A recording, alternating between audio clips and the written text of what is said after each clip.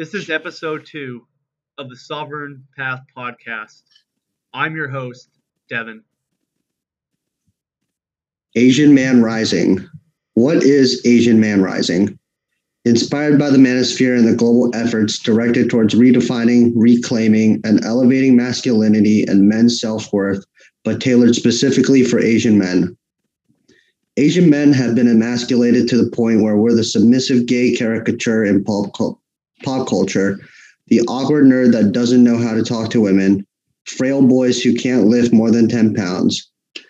Add to this corrosive mix the rise of feminist supremacism and toxic masculinity propaganda. Men have been told countless times in the last century that we are evil, we are trash, and we must be put down for the good of humanity. Asian men used to be warriors, philosophers, artists, explorers, conquerors, and rebels. The goal here with this space is to tailor the values and symbols of masculine principles towards Asian men and men of Asian descent specifically. This is a place for discussion and debate, the sharing of stories and experiences, a place of accountability and integrity, a place wherein men can connect and, most importantly, be comfortable in being what and who they are, men. It's time to make Asian men masculine again. Welcome to the Asian Man Rising. We rise together. Those were the words of a new face within our sphere of influence, within this renaissance of men. His name is Young. He's a Marine. He's a Korean immigrant. He's a great American, and he's a man that I'm proud to call my friend. How are you doing today, Young?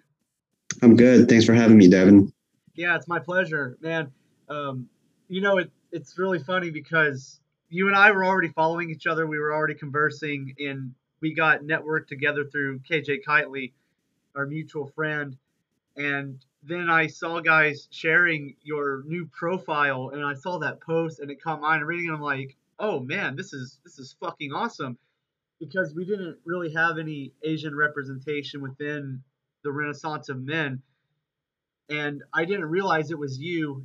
And then I was talking with some guys within our circles, and it might have been KJ, but someone said, yeah, that's Young. And I was like, get the fuck out of here. And I remember I just slid in your DMs. I'm like, dude, this is you? It was so good. So tell me, what inspired you to start this account? The biggest inspiration really is, like the post stated, that there wasn't really a masculine space for Asian men. Whenever you see masculine posts, all the aesthetics and all that stuff, it's typically Western centralized. It's always like the Viking warrior or, a Roman soldier or whoever the case might be. And, it definitely felt like we had something to contribute to that space as well. And it was just a matter of, being the one to put it out there. And Will from Ren and Men, he was really the driving factor and motivator behind it. And so, a lot of the credit goes out to him as well. Yeah, Will's awesome. He's really been rallying everyone together and really just been a beacon for a lot of men, for our sphere, putting the message out there with his own podcast. And yeah, you're right, because I remember he was asking one day on one of his podcasts, he was like, where's the Japanosphere? Where are the Asian men? Where are the Africans? And not the black men living in America, but the men living in Africa. Because the Renaissance of man, this rising of this comeback of masculinity, of real masculinity, it doesn't just encompass white men, doesn't just encompass black men. This is all men of every race, every culture, because when you go back far enough, we all came from warrior cultures, warriors and strong men who are good at being men. They're the backbone of any tribe, any nation, because they literally wouldn't have survived otherwise. It would have been wiped completely out. And there's certainly a massive rich warrior culture in practically every Asian culture that exists. When you look at the samurai, you look at the ninja, you look at the Chinese, Koreans, the Mongols. I mean, everyone talks about Genghis Khan and the Mongol warriors, their diet. And then, of course, in more modern times, you have men like Bruce Lee. And then you also see more current actors in martial arts movies such as Jet Li, Donnie Yen, who represent that. But those are movies. What we need are men that we can more relate to, because with Hollywood, there's a certain disconnect from celebrities as far as relating to the common man. And so it's really good to see someone, you, step up and take on that responsibility. Yeah, no, for sure. It's a great honor, to be the one to really lead that charge. We've talked about it before, and it was kind of like at the same time, it was just like, why not me, right? Why not I start the page, at least start something to get the spotlight on Asian men? And you're absolutely right with regards to Hollywood. They're so one dimensional when it comes to like portraying anything, and especially when it comes to Asians, man, it's like I said, it's like the submissive gay kid or the nerd, and then if it's a kung fu master, like that's about it. And there's so much more that Asian men can contribute, Mm. both in society and in this sphere as well. It's we're fathers, we're brothers, we're sons, we're all these things, and it's just a matter of getting our people being, men as a whole, and then Asian men specifically as well, realizing like, we just have to lace up our boots and get to stepping. Absolutely. And one of the many things I appreciate about you is that you are a legitimate warrior. You served in the Marines. And so you have a certain kind of skin in the game that not every man in this sphere has. And that's not a dig at the other men within our sphere who haven't served in the military. That's absolutely fine. There's men who are in our sphere who haven't served, but they're doing other hard things, such as Arthur Dane. He's a competitive kickboxer, so he's still a badass guy. He's still a hard man. But there's something about serving in the military, and especially in a branch like the Marine Corps, that gives you some real hardness. So, what inspired you to enlist in the Marine Corps? Tell us a bit about your background. So around junior year of high school, I kind of had come to the conclusion that I wasn't going to go to college, because I knew I was just going to waste my time and do all that stuff. And so I figured the military was probably going to be my best course of action, as far as giving me something to do, get me out of the hometown that I grew up in. It was also a way for me to support my family at the time, because, being a part of a immigrant family, growing up was a struggle, especially when it came to finances. But the Marine Corps specifically was because my dad was actually a ROK Marine. It's funny, he a couple of weeks before I left for boot camp, he had told me that he was never going to let his sons join the Marine Corps. But I was like, well, here I am, just being the same dumbass like my dad. But yeah, that's ultimately really why I joined the Marine Corps. And, I'm glad I did. It gave me valuable experiences, some fun and not so fun deployments. But I think the best part about the military, in general, is that sense of brotherhood and camaraderie that I feel like you really can't get that anywhere else. You can get snippets of it out of like fraternities, maybe, or like the scouts or whatever the case might be. But there's something primal with the military because you know that it's so close to death that I don't know, it turns men out of boys for sure. You're absolutely right. As someone who was a soldier and did my time in the army, that is so dead on. The There's something about suffering through hardship, suffering through warfare, that bonds men together like glue in ways that I don't think anything else can accurately represent, because it's knowing that when you're in the suck, even if it's just a training exercise, when you're in the suck, you're all that you guys have. All you have is each other. It's your brother to your left and your brother to your right. And when you're in that moment, you're not thinking about your battle buddy's skin color, his race, his background, what country did he come from. All you are thinking about is the mission. We have to accomplish this mission together. We have to be on the same frequency. We have to have our communication tight. We have to be doing our reps and training. And that just bonds us together like glue. And I think I speak for many veterans when I say that some of the best friends I ever made, men that are still friends of mine to this day and they're in our sphere, are men that I served with back in the military. It's amazing. And I think that what we get out of that, like you said, it turns boys into men.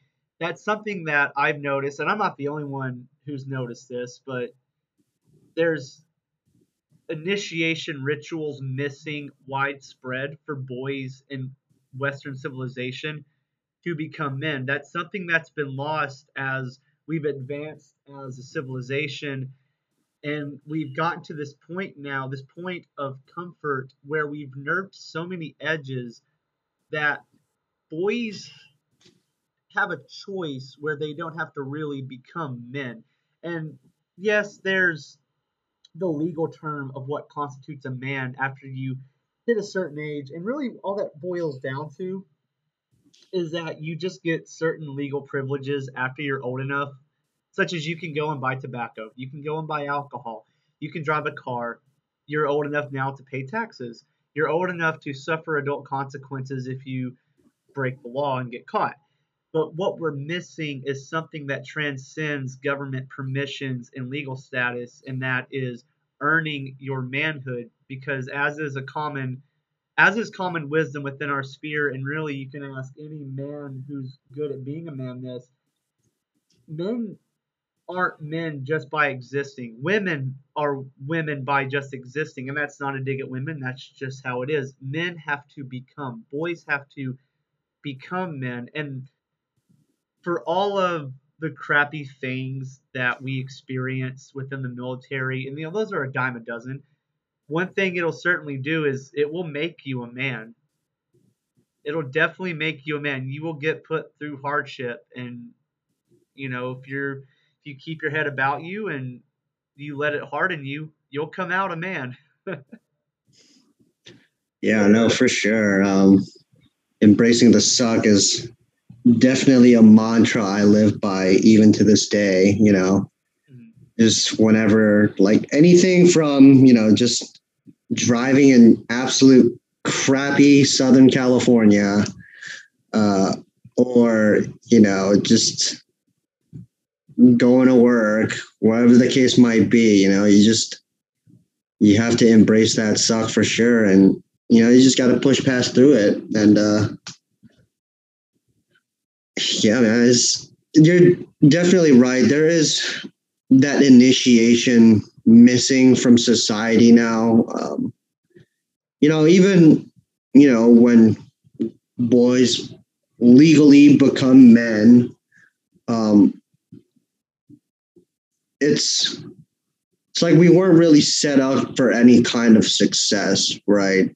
Mm-hmm. Like, more than likely 9 out of 10 times our fathers were at work and not in the picture, because they were either working or because they just sucked as men and they weren't physically there or emotionally, spiritually, whatever the case might be, weren't there.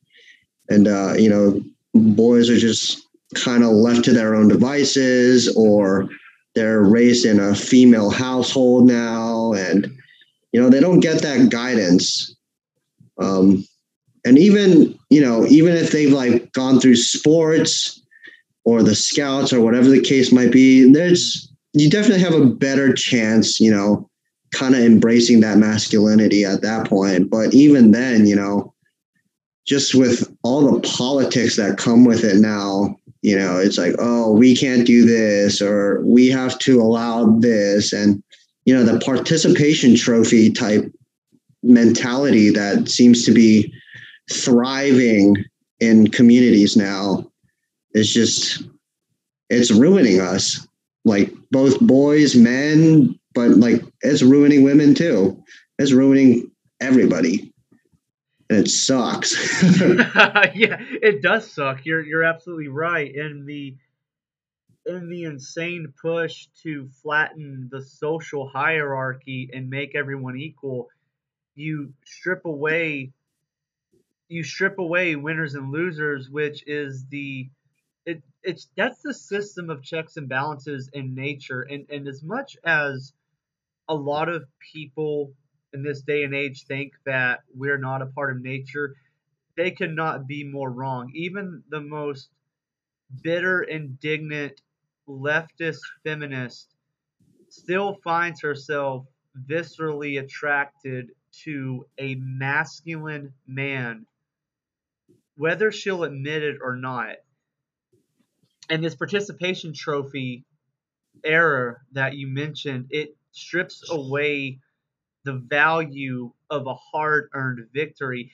And I find it funny that the people who push for these participation trophies, who are trying to flatten the curve between victors and losers, I mean, they always seem to be the people who are always losing, and they always seem to be the ones who have, or they've never stepped into the arena of competition. And understand that I'm not picking on people who lose. Every one of us has failed in endeavors. Anyone who's given sincere effort understands that the ingredients to victory is usually a heap of losses before you get those victories, because that's how we learn, that's how we calibrate our game plans. But there's a difference between those who lose and they don't lose the silver lining of the lesson, and they use that as fuel to say, I'm going to do better next time, I'm going to win next time. And then those who never, they they have that loss and they let it define them, and then they just say to themselves, well, I'm a loser, and then they get bitter, and then they want revenge. The best revenge is success. It's not trying to usurp the winners and drag them down to your level. These people are crabs in a bucket, but they don't get it. They don't understand that no matter what, nature is going to win, because nature is God's system of how this planet runs itself, and we are a part of nature. We were created to be stewards of this earth. We are the apex predator. And even amongst people, there are people at the top by merit of their prowess, by merit of their effort of honing themselves in different areas of mastery. So this flattening the social curve thing is an exercise in futility. It can't sustain itself, and we're seeing it crack apart already, which is amazing. It's an amazing time to be alive, isn't it? It definitely is. I I feel like that participation mentality and just expecting things to be handed to you. I think it's really come to show its true face, especially during this last year with the pandemic or whatever you want to call it. You got people who are gladly accepting, this unemployment benefit, in some cases making more than they would at an actual job. And it's just like, okay, like, how are we going to fix this now? It's like, oh no, we'll just keep helping everybody. It's like, no, it's like, this is just feeding the fire of men don't have to be men anymore, Hmm. and I think after this past year, if you still haven't realized what the hell is going on, then you definitely deserve to be left behind. And you can just go ahead and chop off your own nuts because you don't deserve them.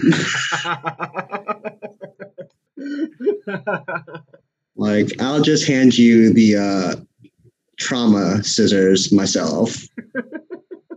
I'll do it for free, pro bono. Young circumcision and castration specialties. Yeah. Oh man. Yeah, you're absolutely right. What these last 2 years, especially 2020, has really highlighted is the difference between those of us who have been putting ourselves through voluntary hardship, the men who have been living on their edge, and those who have sunk into the traps of comfort. I mean, it's not a coincidence when you see that mental health issues skyrocketed, divorce rates went up, the people who were not paying attention throughout their whole life, they had a really rude wake up call. And speaking solely for myself, 2020 was better for me than the last 7 years. And that's saying a lot because these last 7 years have been amazing for me. It's been an amazing journey that I've been on, a journey of personal growth. And that seems to be a common theme with the men in our circle.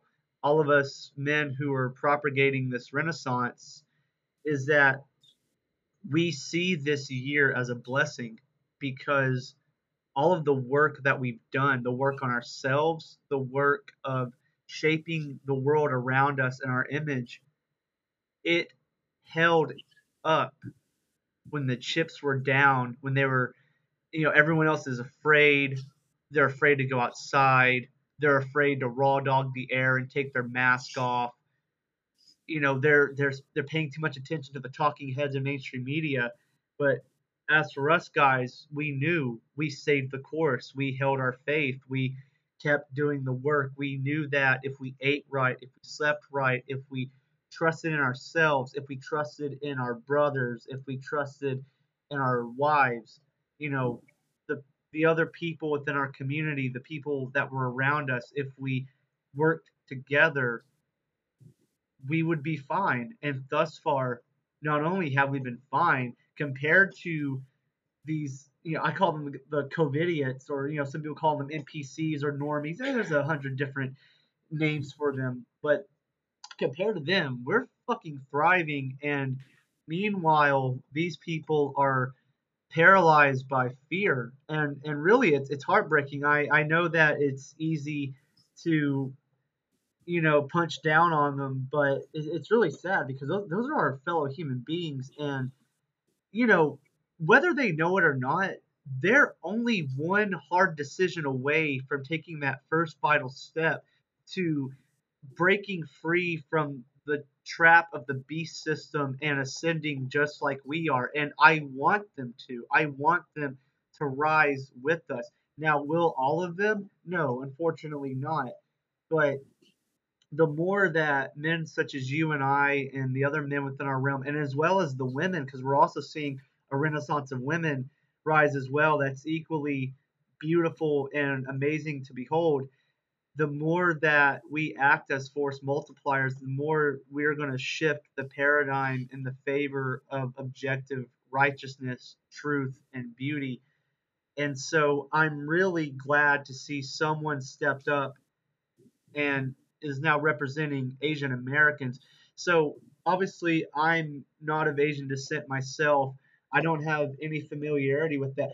What problems do you see plaguing the Asian communities here in the U.S. that are perhaps specific to Asian communities and maybe men such as myself and men from outside of those communities aren't aware of? Um, Man, there's so many things I feel like. Mental health is definitely a big issue.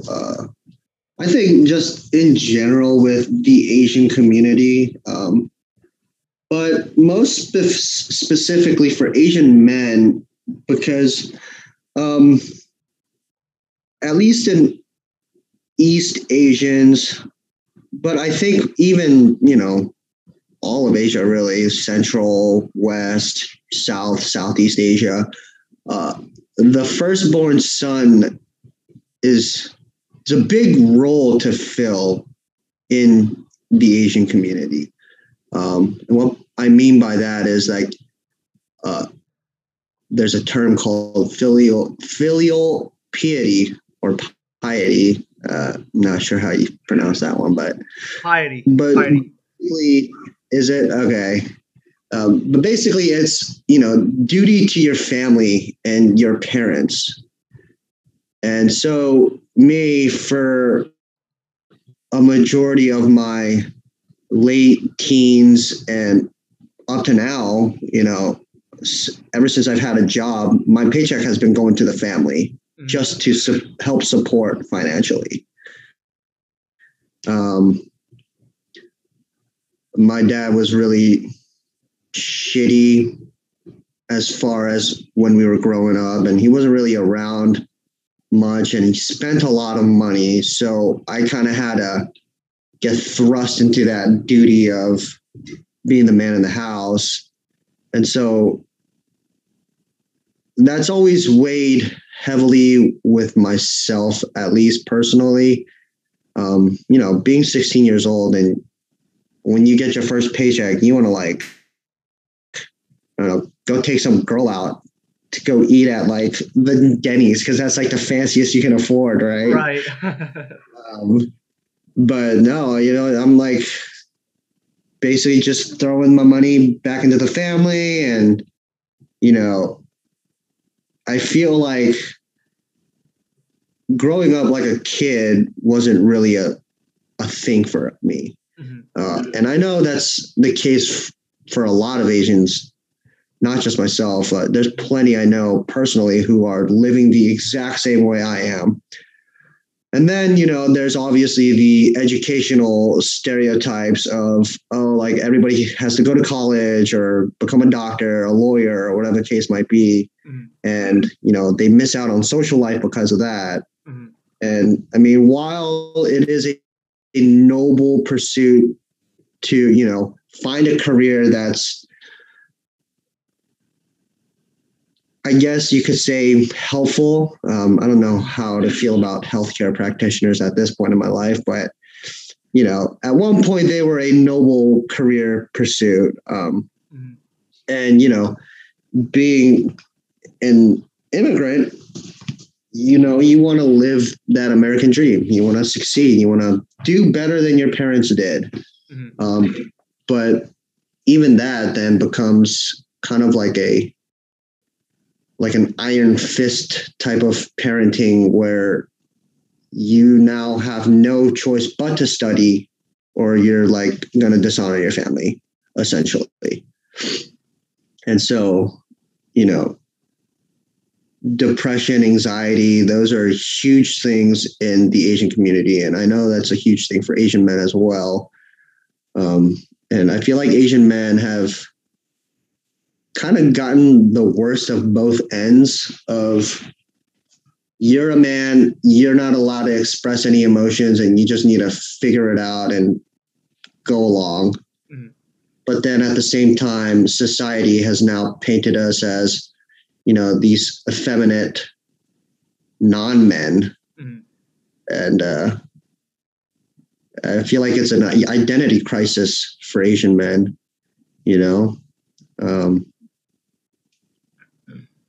but yeah, I guess that would probably be the biggest issue facing Asian men right now. Yeah, that's a lot. I know that I served with a lot of men who grew up having that mentality pounded in their head of you're the man, suck it up, suck it up, suck it up. Your emotions don't matter. Fuck your feelings. Um, it's insane. And the answer is obviously it's not going in the other extreme, because one of the things that a lot of feminists like to spout out is men should be vulnerable for the sake of vulnerability. There's definitely a time and place for men to be vulnerable, and how men go about being vulnerable is also different. But clamming up and never talking about your problems with other men and people that care about you is a sure path to destruction. And the epidemic, people want to talk about pandemic this and pandemic that. Yeah, the real pandemic is depression. It is people not being able to control their anxiety. It's men getting caught up in this insane social environment of, well, if you feel angry, something's wrong with you. If you have any masculine characteristics, you're toxic. Something's wrong with you.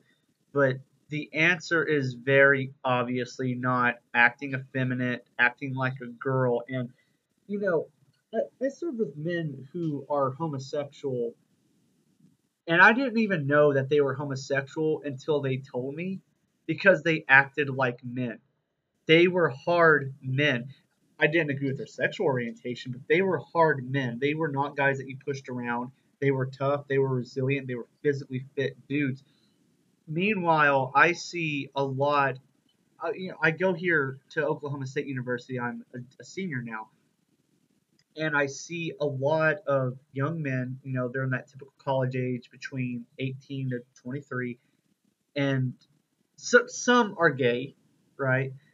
And then some are not. Some are straight, and sometimes they have girlfriends, and sometimes their girlfriends are even these cute, attractive girls. But these men, they're not really men. They're men children. They're very soft.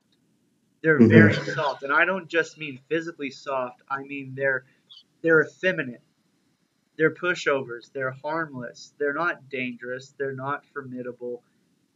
And I think that something that all men can benefit from, regardless of their background, is becoming harder to kill, putting ourselves through voluntary hardships, especially through physical activities. And there's a plethora of physical activities that we can indulge ourselves in: weightlifting, powerlifting, bodybuilding, CrossFit, martial arts, hiking, rock climbing, surfing, swimming. There's a multitude of ways for us men to channel that anger, channel our anxiety, alleviate depression. And so, as for yourself, I know you're a fit, active guy. What are ways that you alleviate your depression, alleviate your anxiety, and channel your anger and your energy as far as physical activities go? What do you like to do? Honestly, it's anything from weightlifting or hiking, swimming. Right now, I know but for those listening, I'm on a road trip right now, traveling up and down the West Coast. Currently, I'm in Washington, and I've literally been hiking probably 10 plus miles every day for the last 7 days, up mountains, because that's all there is here on the West Coast is mountains. But I mean, just being able to be outside and just be in awe of nature, all your problems seem to literally melt away. Like you don't think about anything else. You just kind of look at the mountains, the river, lake, whatever you're looking at, and you just, damn, that's a beautiful sight. There's, yeah. And, there's actually this 80-year-old couple that was on this hike over at Multnomah Falls in Oregon. Mm-hmm. And I was like taking a picture, and I was like, it's beautiful, isn't it? I was like, sir, I can't even comprehend how beautiful this looks right now. And he was like, I've done this hike like more than 50 times in the last like 3 decades. Wow. Like, holy shit. And it was like, I like,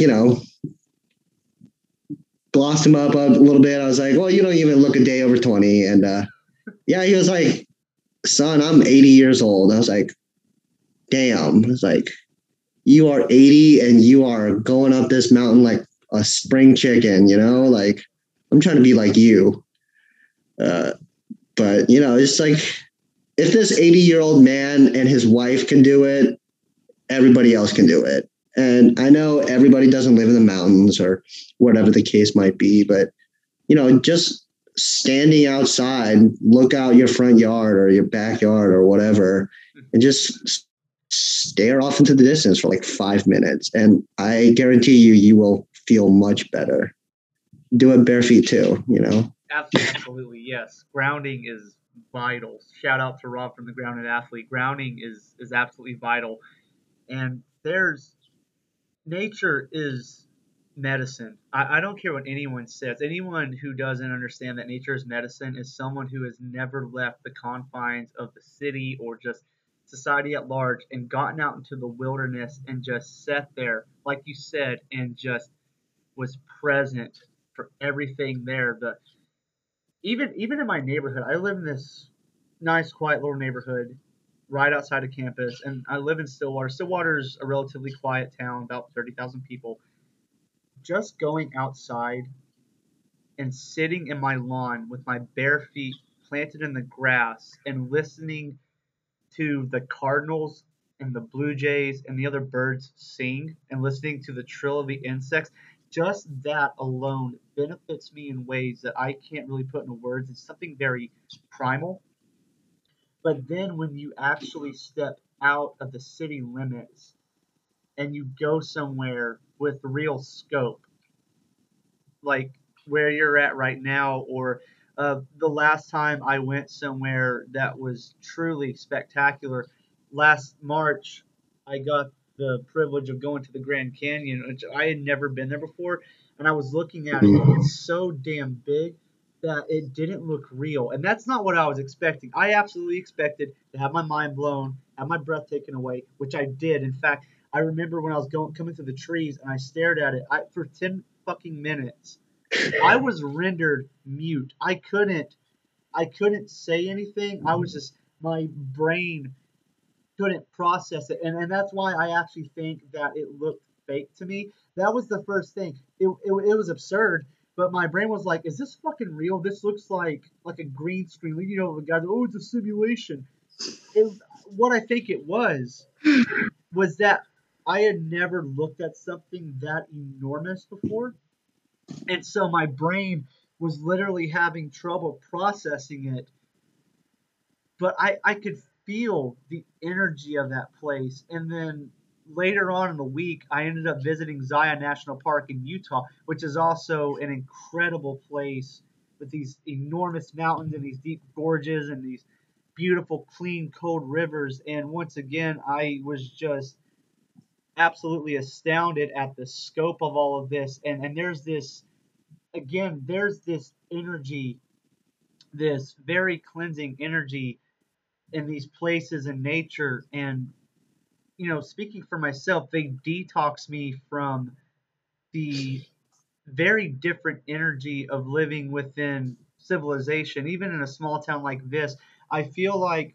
because when you're living in a normal society, you're all very close together, and in cities it's even crazier. You're literally living on top of each other. People that live in these apartments and they work in these buildings, they're all just on top of each other. And when you're living in some giant metropolis like New York City, like Houston or Chicago, you're really crammed together. It's very claustrophobic, and I understand why people can be assholes just because of the stress of having that many people compacted together. And I think it's vital for people to set time aside as many times throughout the year as possible to get the hell out of that rat race and get into nature. I think that the medicine we get from planting our feet in the earth, planting our feet in the water, breathing in the fresh air and forest bathing and, stripping off our shirts and just letting that delicious sunlight soak into our skin. There is no pharmaceutical drug that some doctor in a lab coat can hand you that can ever replicate that, could ever do as much good for you as that can. For sure. It's funny what you said about the Grand Canyon because my reaction was exactly the same. I was like, this is not fucking real. I had that reaction today too at Mount Rainier, Uh-huh. and I was just staring at that giant mountain. And I was just like, this isn't real. Like, this can't be real. How does something that magnificent exist on the same plane as us, you know? And, but, yeah, about the cities too, it's funny enough. As soon as I leave the mountain and I hit the freeway to get into the city to check into this hotel, my mood immediately just shifts and I was just like irritated. Like there's shitty drivers everywhere. People don't know how to fucking like turn their signals on and I'm just like irritated instantly. I was just like, Right. and I think over the last couple of years, I've always kind of believed that there's definitely some frequency changes from the city to the countryside, Mm. And yeah, I think that's literally why people in the cities are just more tended or more leaning towards being assholes. Mm. Like, I don't know if you've ever been to New York City, but New York No. City, the prime example of that. You step out into the streets and it's just fuck you, fuck him, like fuck everybody. But then you go over to Central Park and you got like these weird hippies like singing to themselves and like dancing, and it's just like this is not the same city. Right. Like it's crazy what nature can do even within small confines like that. Right. And it just really goes to show, just get outside. That's like all you really need to do. You don't need to like do some crazy like CrossFit workout or like swim 5 miles because like, oh, I need all the endorphins. It's like, no, you can literally just step outside, soak up the sun, lay in some grass, close your eyes, listen to the birds for like 5 minutes, and you will instantly feel better. Yeah, exactly. No, I've never been to New York City. I was stationed at Fort Drum in upstate New York for the last 3 years of my Army career, and New York Mm. City was like a 5 hour train ride away. But I just had this feeling where I just didn't want to go. And there are certain things in New York City that I would love to see, such as the Smithsonian Museum, but I just didn't want to deal with the people. And I say this because I I had been to Chicago once, went and saw the aquarium, which was great, but the rest of Chicago I really didn't want anything to do with. I spent the day there and that was as much as I could take. And then I've been to Houston several times being from Texas, and every time I would drive through Houston and also every time I drive through Dallas, it makes me homicidal because of the way that people drive. Like look, I'll be in the fast lane on the highway going 85 miles an hour in a 65-mile-an-hour lane. So I'm already going 20 over. I am breaking the law hard enough that if a cop wanted to pull me over, I couldn't argue against them. And I'm still having like dudes ride my ass where it's like I'm already breaking the law, dude. Yeah, for sure. Yeah, there is something about that energy. It's very frantic, and I mean, going into the conspiracy side of things with the 5G towers, I think there is a lot of electromagnetic interference, and it does disrupt our frequency. I think it disrupts our vibration. There's, I it seems to me that every major city has a smog problem. Like okay, for example, I know Phoenix does. I've seen it with my own eyes. So they're not breathing in the cleanest air. There's a lot of car exhaust there. And so that being compacted together, and I'm not gonna sit here and shit on the concept of a city because cities are thriving they're thriving hubs of culture. There are a lot of big moves to be made in the city, but I could never live there. And of course, it's easy for me to say this. I'm from a hick town of 1,200 people. I could never live in the city. I'll visit, I'll go and I'll see all the cool cultural things. I'll go visit friends and family that live there. Look, for some people, that's amazing. I know Arthur Dane, he loves living in San Francisco for the most part. He's he's meant to live in a city. He could do it. I can't, man. I need the mountains and the forest like right there. Yeah, for sure. I mean, even for me, the closest I can really get to a city is like the suburbs. And, it's like, I guess it's like kind of that happy medium, really, of like, oh, we're close enough to the city if we need to, like, go do things or whatever, but also close enough to the more countryside of the spectrum. And it's like, well, if we need to, go out on a fishing trip or go camping for the weekend or whatever, that's all possible too. But yeah, it's for sure those fucking 5G towers, man. I've always kind of believed that, not the 5G tower thing, but that people have frequencies, right? I mean, our brains, our whole neurosystem is just electrical signals. We are walking electromagnetic emitters. So to think that, the cell phone you have in your pocket or, all the Bluetooth devices that are around us, Wi-Fi, like to think that these things don't affect us in any way is pretty ignorant. Because I mean, so I worked in communications. I was a commo guy in the Marine Corps. So interference between radio frequencies was like commonplace knowledge. And even, there's a running joke in the military, right? If you like, for comm guys, it's, oh, you stood around RF too much and now you're only going to have daughters because it just kills all your Y chromosomes, apparently. But yeah, it's like we stand around all this RF energy and it's like, of course it's going to affect you. That's probably why people out in the country are typically happier. Yeah, they definitely tend to be more laid back. They typically aren't as on edge in the wrong way. They don't seem they're normally not as tightly wound from what I can see. I mean, you get people that are like that in small towns. Coming from a small town myself, and we got people.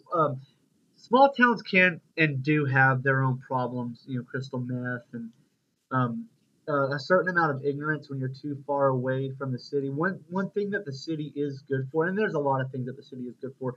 One of the things that I appreciate about cities is you can bet that there's going to be greater diversity of people from different cultures there. And so when you come from the problem that I've seen a lot of people from my small town have are preconceived notions about what they call foreigners, which is basically anyone who's not white, black, or Mexican or Native American, right? And so they think, oh, well, they have these preconceived stereotypes of immigrants, but a lot of them have never actually met immigrants, or they have these preconceived notions about people of different faiths. Most people in small towns, if they are religious, they're almost always Christian. They're almost always Christian. So they have these preconceived notions of Muslims, of Jews, of Hindus, of Buddhists, and I always want to ask them, how many Muslims have you actually walked up to and talked to? How many Buddhists have you walked up to and talked to? How many Jews do you personally know? How many Hindus have you been in the same room with and you've had dialogue with? Because I guarantee you they're fucking nothing like what you're saying, which is a bunch of bullshit. It's a bunch of bullshit. Like, you should probably stop watching the news so much. That's a huge trap right there. Is people watch the news or they watch TV and they think that it's a suitable substitute for actual experience. which is what you need to have any real skin in the game on a topic if you're going to talk about is skin in the game. So that's one thing I appreciate about the city is that you can get a lot of diversity, and that's what I like about the university here, as well as the military. You're going to meet people from pretty much every conceivable background. There were guys I met in the army that I never fathomed existed before, just the way they acted, their mentality, the background, the things that they went through. And it's just like, okay. And some guys, I mean, to be fair, it's just like, you're fucking weird. And sometimes it was weird in a really bad way and it got in the way of them being good soldiers. But other times it's like, okay, you're fucking weird, but you're a cool guy. You're a good guy and you get the job done. So good for you. Right, for sure, and that's it's definitely not to take away anything from the cities. They are big cultural hubs, so there is the big benefit of being able to mix with other people, and just experience things that you wouldn't typically get to experience in a small town. But yeah, that's actually funny you said about the foreigners. There was one time, it was when I was still active duty, and I was in North Carolina, and it was me and a buddy. We were sitting at a bar, and this older gentleman comes up to us and asks, "Are you guys military?" We're like, "Yes, we are." I mean, we had the fades, and we're not that far from a military base, so 1+1 = 2, right? Yeah. And then he looks at me and he goes, "I just really like it when people come here and can make something of themselves," insinuating that I'm an immigrant. Uh-huh. It's like, well, yes, I am an immigrant, but I didn't even tell you I was an immigrant. You just kind of assumed. It's like, damn, all right, that's the kind of place we're in right now, huh? Right. But I mean, he got us free drinks, so I mean, I couldn't really be mad. But yeah, no, for sure. I guess there is that level of ignorance that comes with the smaller town, and what you see on TV for sure is not how it is in real life. Right. People in real life are much more nicer and much more, similar to what you are. They're just trying to make it in this world just like you are, and yeah, it's the news thrives off of the fear mongering and the separation and, painting extremists on both the left and right. So it's, it goes back to the, just step outside, listen to the birds, talk to your neighbor, and just get back to that community and just get back to, being a man for your family, or just going back to that circle. Absolutely. I mean, at the end of the day, as this Renaissance of men grows in number, and as we bring more men and women into the fold, and one of the many things I really enjoy about this is that we have men of different faiths within our sphere. I mean, we have guys who are Christians, and they're different denominations of Christians. They're Catholics, they're Protestants, they're Orthodox Christians. We have men who are Mormons. We also have Muslims. We have guys who are Jewish. We have Norse pagans. And, there's outside of our sphere, there's people in those individual faiths, and they're not really divisive, but they're very much, I'm sticking to me and my own, and we're wary of outsiders. But what I feel like they're missing.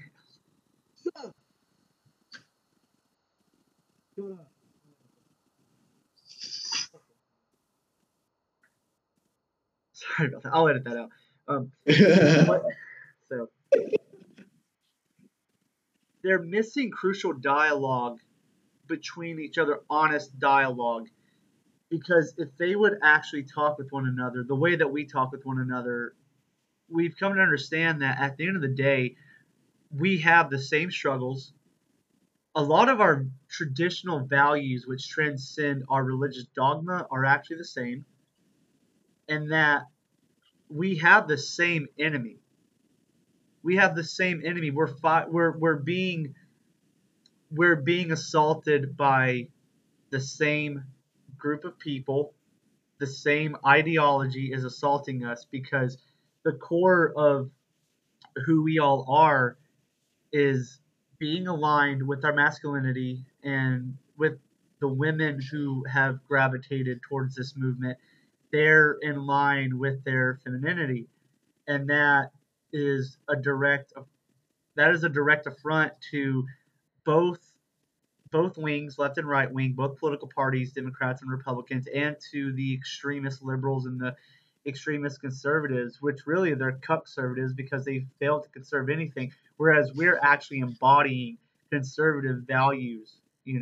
But at the same time, we have enough liberalism in here to be open minded to the reality that you know just because this man is an Orthodox Christian, this man's a Muslim, this man's Jewish, and this man's a Norse pagan, we can still inhabit this world together, live with one another, have respect.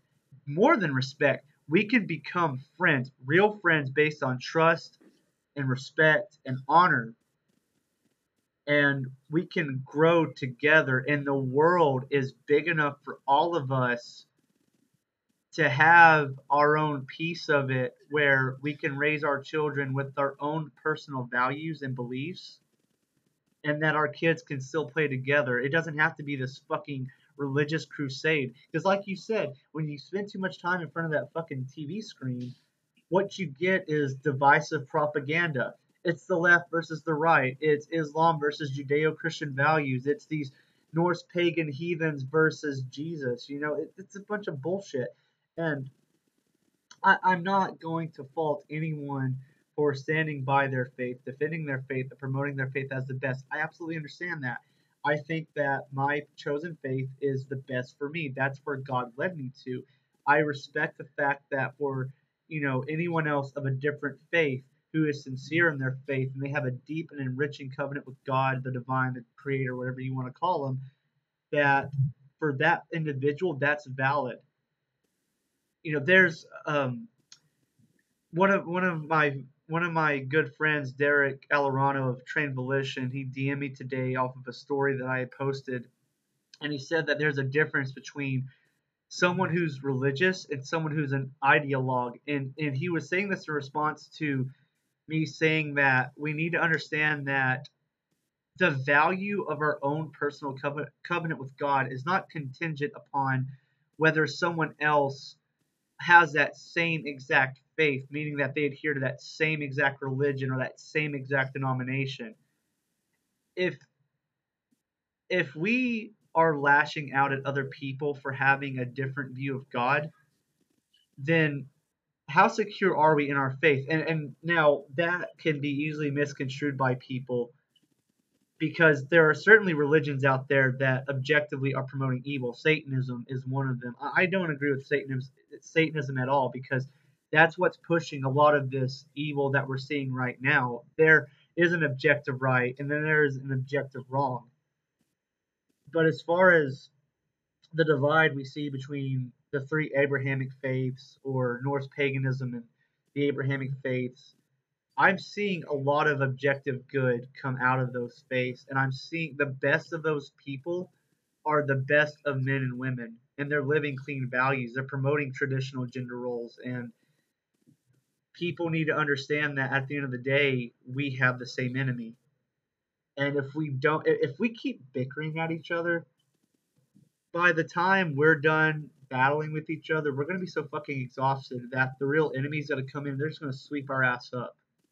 But that's what's beautiful about this renaissance of men and women is that we're we're putting that shit aside and we're coming together and when you bring together people of different religions, you also bring together people from different ethnic communities, people of different nationalities, people of different backgrounds. And so you laying the foundation for the renaissance of men, for Asian men, man, I hope you understand just how fucking incredible that is. I hope you understand how vital that is, because there are certainly, after what you've said, there are Asian men who need to hear this message, and they don't need to hear it from a man like me who doesn't have any understanding of what it means to be Asian.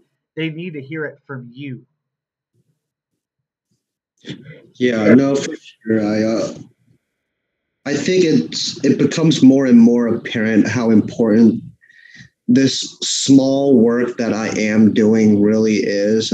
Because every day I'll get a new DM and it's like, hey man, I'm really glad you're doing this. It'll be an Asian guy like just in some random city in the U.S. I had guys hit me up from like Indonesia too. I was like, whoa, like a whole different country. It's like I'm so glad like something like this exists. You know, other guys who I guess like we share mutual friends with, they hit me up and it's like, hey, I saw your post through a story share and I'm really glad something like this exists. And yeah, it definitely gives me goosebumps every time I read messages like that or comments. And, you know, it, you never really realize how much something was necessary until you actually do it and then start getting the feedback for it. And yeah, definitely, hope that this movement grows both in Asian Man Rising and the Renaissance of Men. Um, whether we like it or not, this great reconciliation is coming, and that switch is going to flip, and you're either going to be on the right side or you're going to fail and probably not make it, whatever make it really means. Well, for the unfortunate people who don't want to acknowledge what you just said, what we all know is coming, which is, like you said, the great reconciliation. So, for those who are listening who don't know what we're talking about, the Renaissance of Men, that term, that comes from our good friend Will Spencer, who runs the Ren of Men podcast, the Ren of Men Instagram page. Who, if you're not following, go follow him right now. He's incredible, and he is one of the founding fathers who's bringing all of this into fruition. So, the Renaissance of Men is the rise of men embracing our God given duty to be good at being men. The Renaissance of women are women waking up and embracing their God given duty to be good at being women. And it's not as simple as, oh, barefoot and naked in the kitchen trad wife. It's being in tune with their femininity, being nurturing, aligning with their feminine values. And when you have this Renaissance of men and you have this Renaissance of women, what is birthed out of that is the great reconciliation. And what that means is we, as men and women, have been pitted against each other by, these hardcore leftists, these hardcore conservatives. And you see feminists tearing down women who are traditionally feminine. You see them tearing down men. I mean, what's the popular phrase that gets thrown around? Toxic masculinity. We all know that's bullshit. There is no such thing as toxic masculinity. What you have are toxic people. Because for every toxic man out there, for every man who is a bad man, he's a piece of shit, there are women out there doing the same thing. The only difference is the fucking hardware between their legs. All right. So the great reconciliation is men and women who have ascended, who have embodied their obligation to be good at being women and good at being men, reconciling our differences. It's forgiving each other for our transgressions against ourselves and against each other. And for the people that don't want to acknowledge this, they don't want to acknowledge this truth, they want to deny it, they want to futilely fight against it. Yeah, you're going to be a fucking loser. And it's not just social castigation.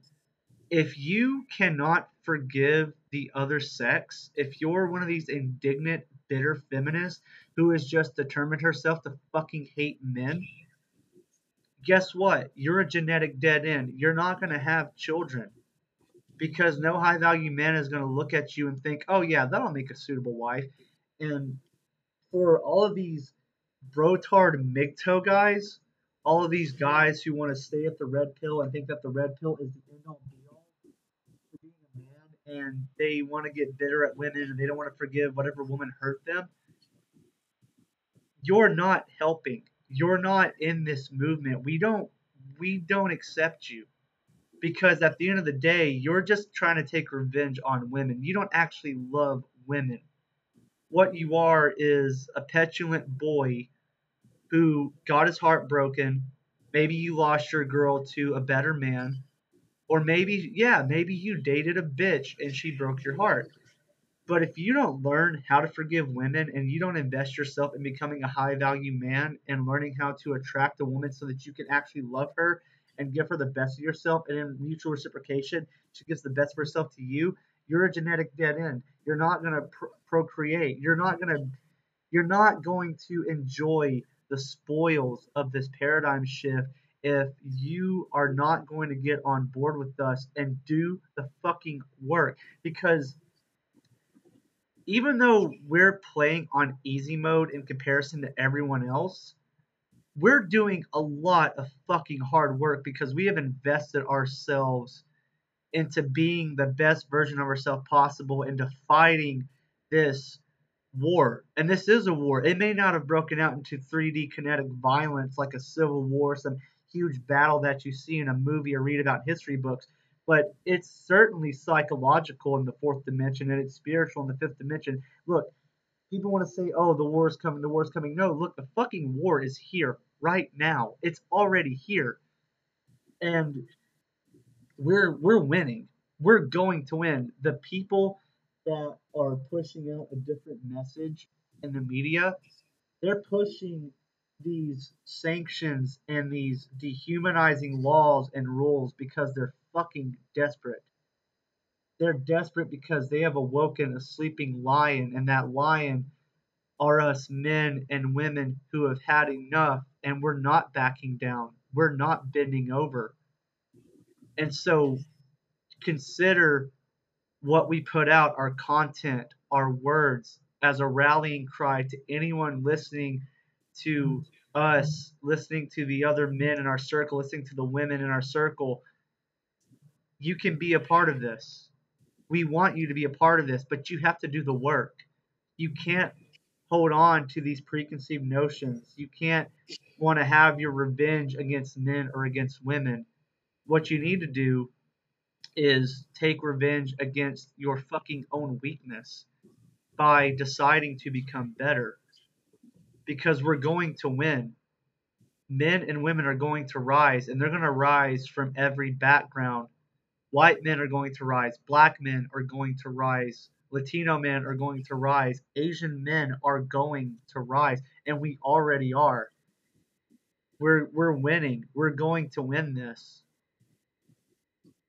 Absolutely. And what you said about toxic masculinity, masculinity itself is not toxic. It's these MGTOW, red pilled, just butthurt billies, who perpetuate these traits that are toxic. Right. And, and you're right, the war is already here. This is a completely psychological warfare, spiritual warfare. This is not on the normal 3D plane that people are, oh, get ready for the boog. No. Like, is that going to happen?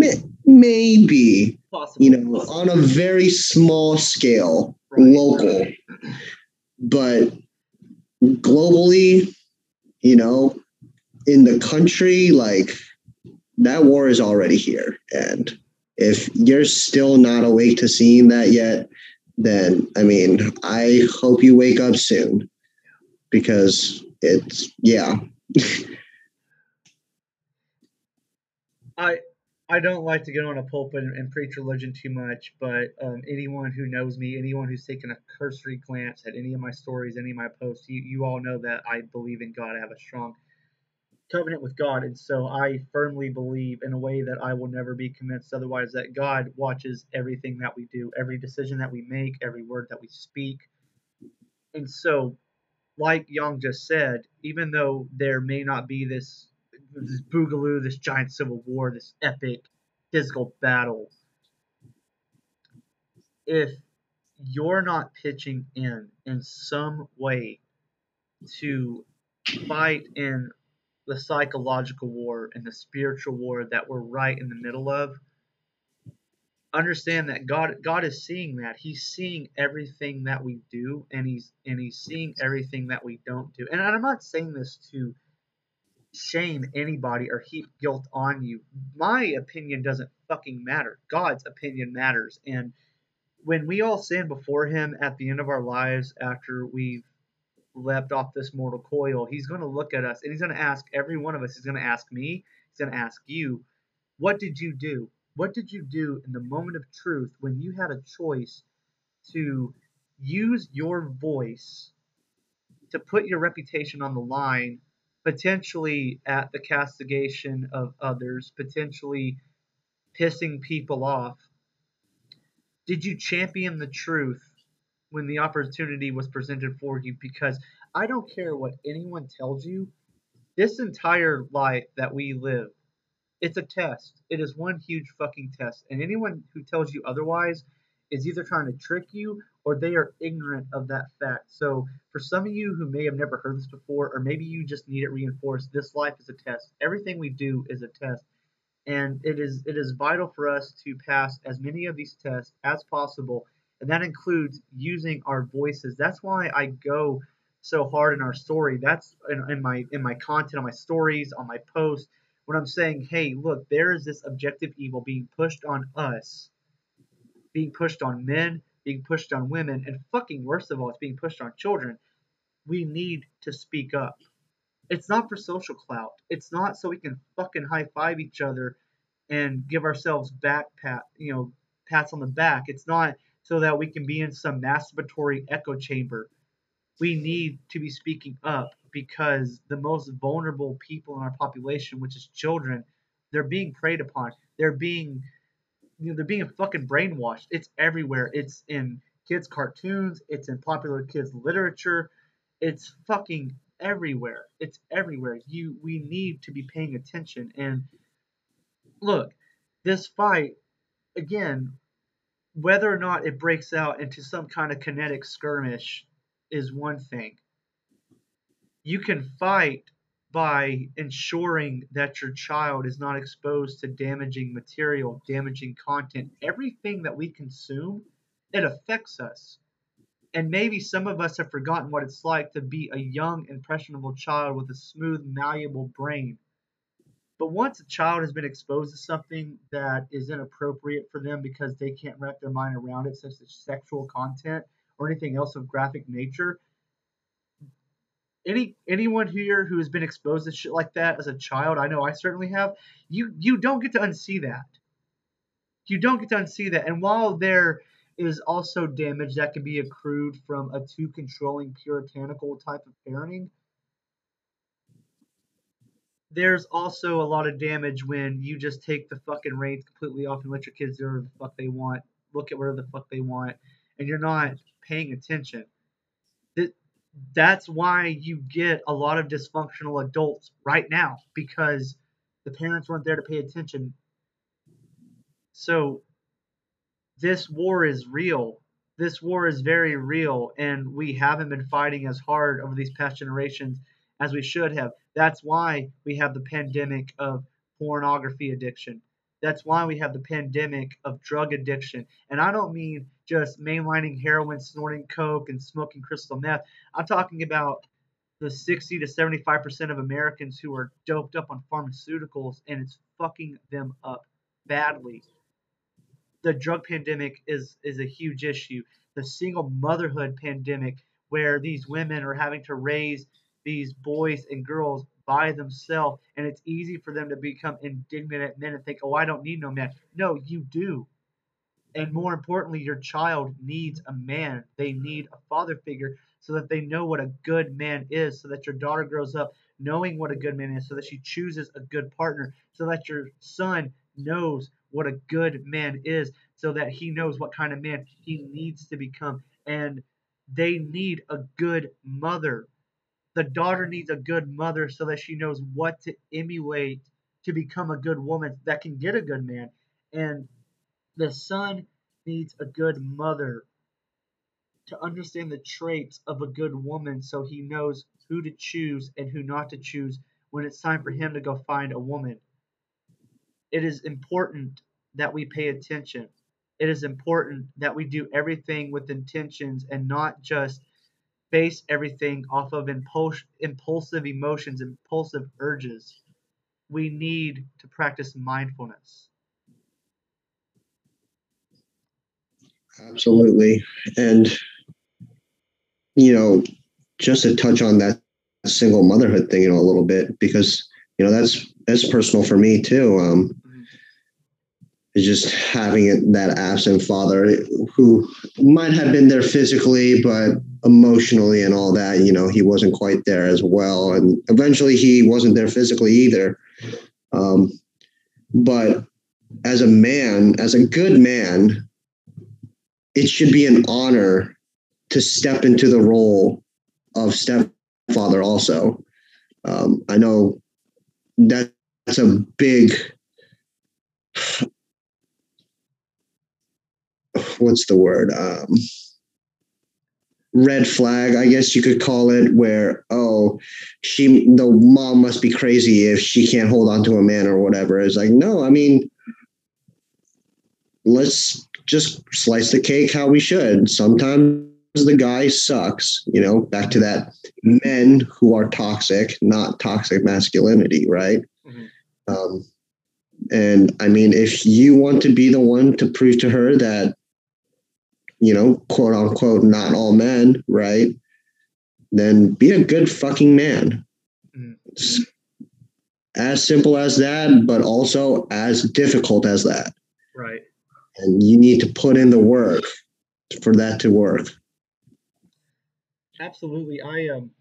So the first 6 years of my life, my father wasn't there. He was a product of his really rough environment, and it led to him doing a stint in prison. And so for the first 6 years of my life, I didn't have the strong male role model that I needed, and so it was just me and my mom, and my grandma helped out as much as she could, but I didn't have a man to step in and play that role until I was 6 years old, and my mom met my stepdad, who I just refer to as my dad because he's the man who raised me. And you know, I'll be blunt. I can't see myself being a stepfather, but any man who has that capacity to take a woman in with her children from another man and not only love her in the way that she needs to be loved by a man, but that man can also love those children in the way that they need to be loved by a father. Those men, in my opinion, they're way fucking better than I am.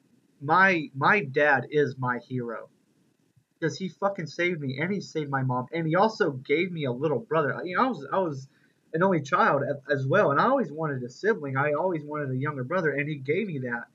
And so, I will always be thankful for him because there's no fucking telling how I would have ended up and how my mom ended up. But when you look at statistics, it's not too hard to predict how I would have ended up. And even just those first 6 years of living without a father, it did a fucking number on my social skills, on my mental health, on my self esteem. I had problems, and it took a while to unwind myself and overcome those problems. But my dad was patient. He was strong. He helped me. He helped me unfuck myself. He taught me how to be a man by embodying what it means to be a man. And like I said, he's fucking amazing. And also But at the same time, I got to give a shout out to my biological father because he got his shit together.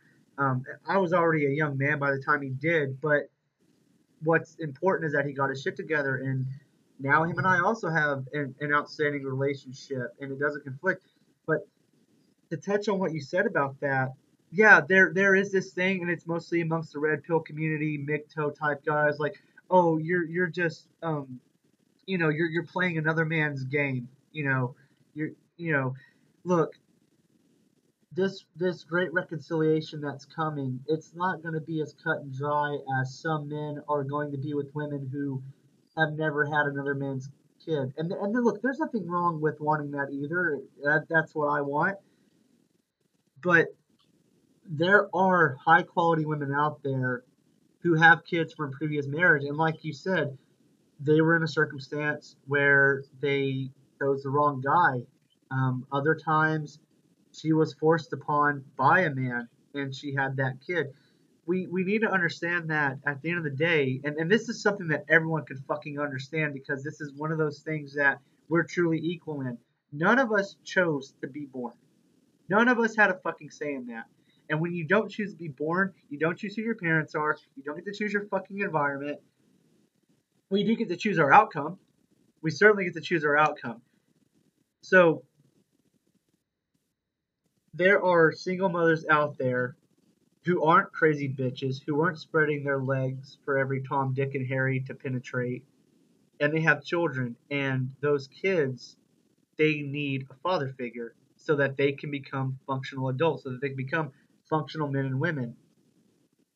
The Great Reconciliation does not exclude single mothers. It doesn't exclude single dads too. You don't hear about single dads as often, but that's usually because moms get custody of the kids for better or for worse.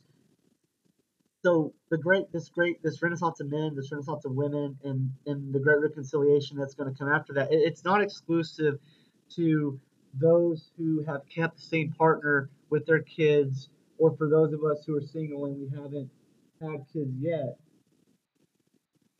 It also includes those single mothers and those single fathers who are staying on the path. They're staying the course. They're doing the right things, and they're pulling that fucking double duty. I mean, God bless every one of you for doing that. My mom is an incredible woman for having to endure 6 years of raising me by herself without a man to help out. And thank God the right man came along. Other women aren't as lucky. So for some of you men, that's in the books for you. And you know what? Maybe the better solution is to have like a mixed family where a single dad and a single mom get together, and then there's going to be men who they don't have kids, but they can marry a woman and take on her kids. And for women who don't have kids, they can take on another man's children.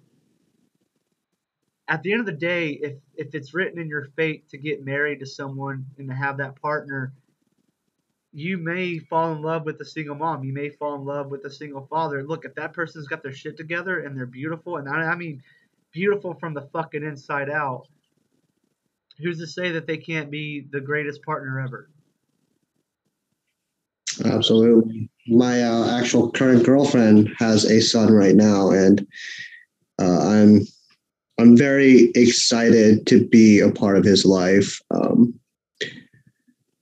I'll be meeting him for the first time here in a couple of weeks, so Awesome. yeah, that'll be exciting. But for me, it's really just it's now giving me that opportunity, to break the cycle of what my dad had probably endured when he was a kid, Uh, and just being a better father than he was. And my dad,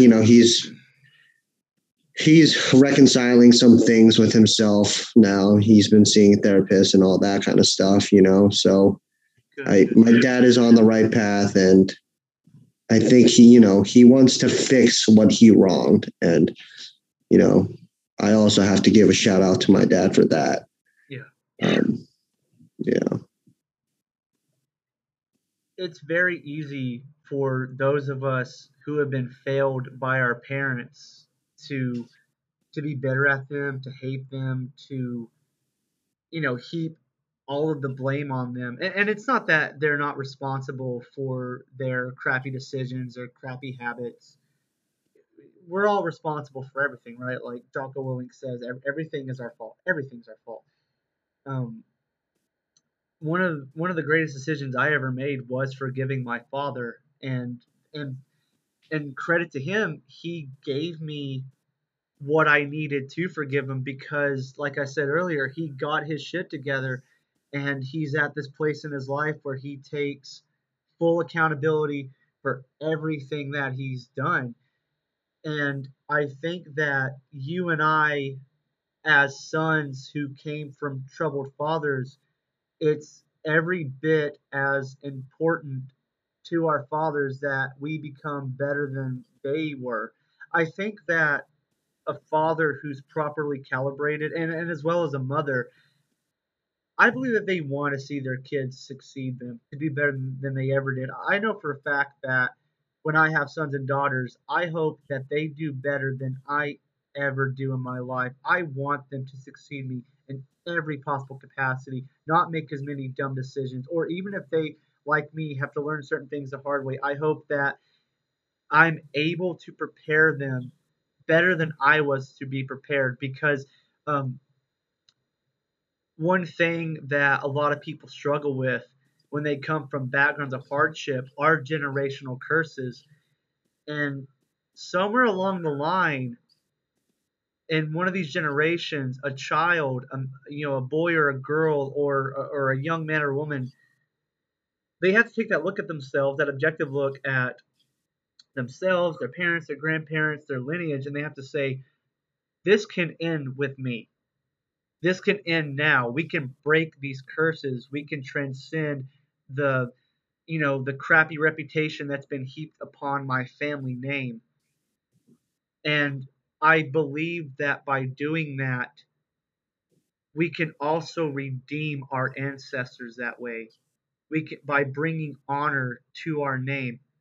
And it's so beautiful to see our fathers doing the same thing where they're having to look at the man in the mirror and say, okay, I, the way I've been doing things or the way that I did things, it's not right.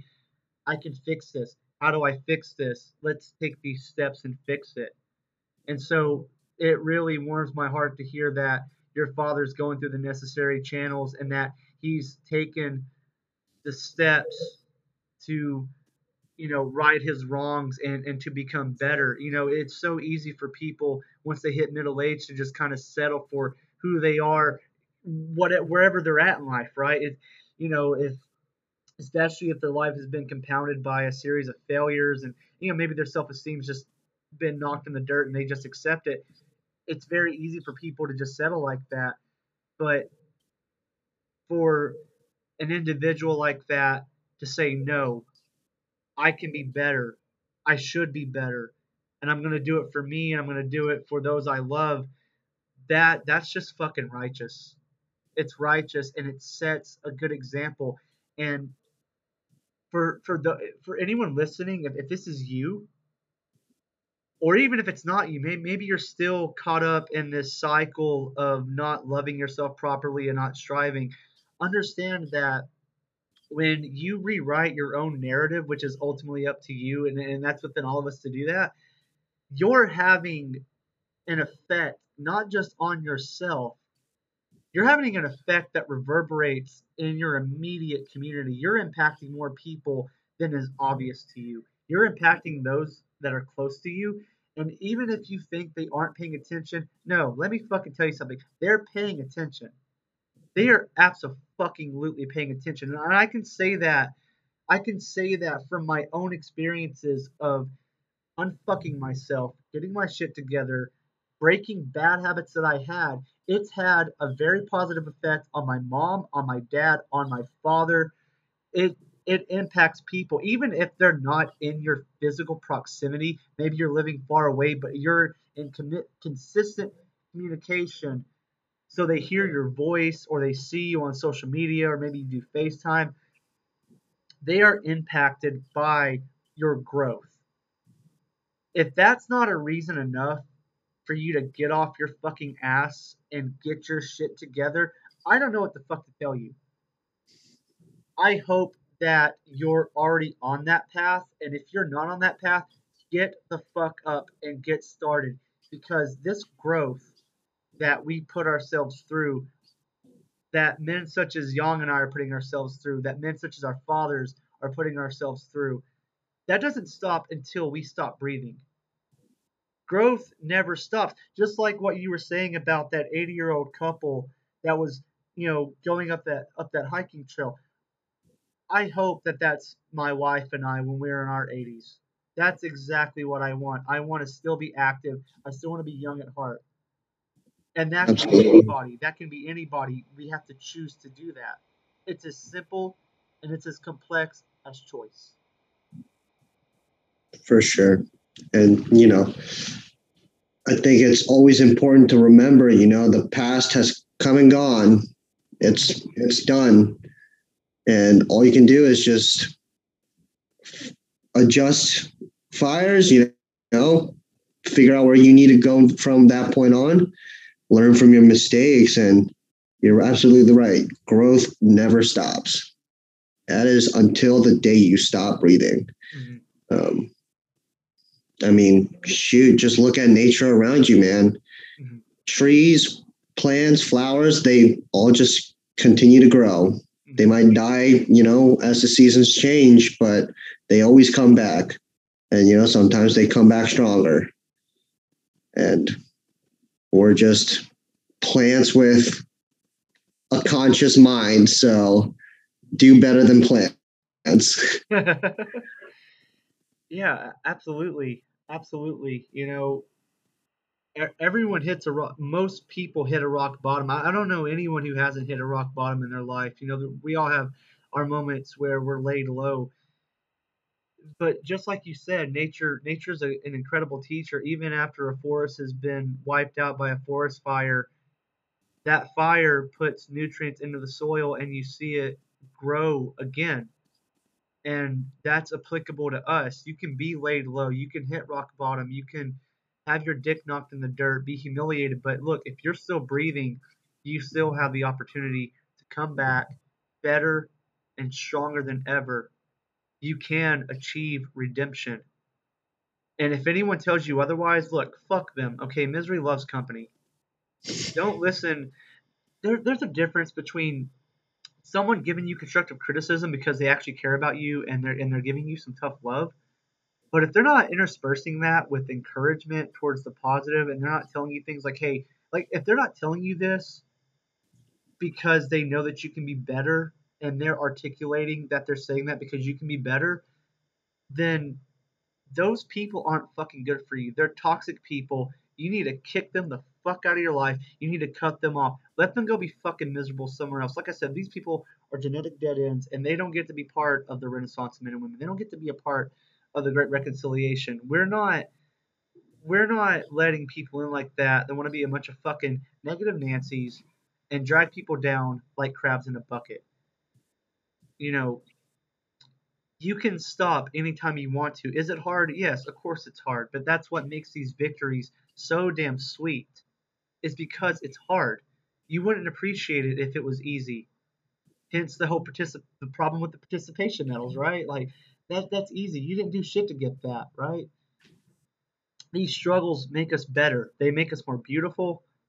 They make us appreciate life more, especially because life is so brief and unpredictable.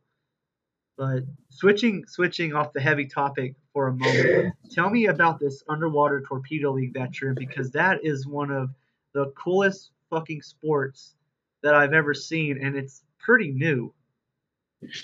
Yeah, so it's a sport we had played in the Marine Corps as a way to kind of build water confidence. You typically see it in the recon and MARSOC communities because they are, more of the water-based special operations types. But basically, underwater torpedo is a game 5-on-5, and the goal is to get this rubber torpedo, standard torpedo that you see kids play with in the pool, into the other team's net, which is at the bottom of the deep end of a pool. And the catch is the torpedo can never surface out of the water, and you can't surface with the torpedo. So the game is entirely played underwater.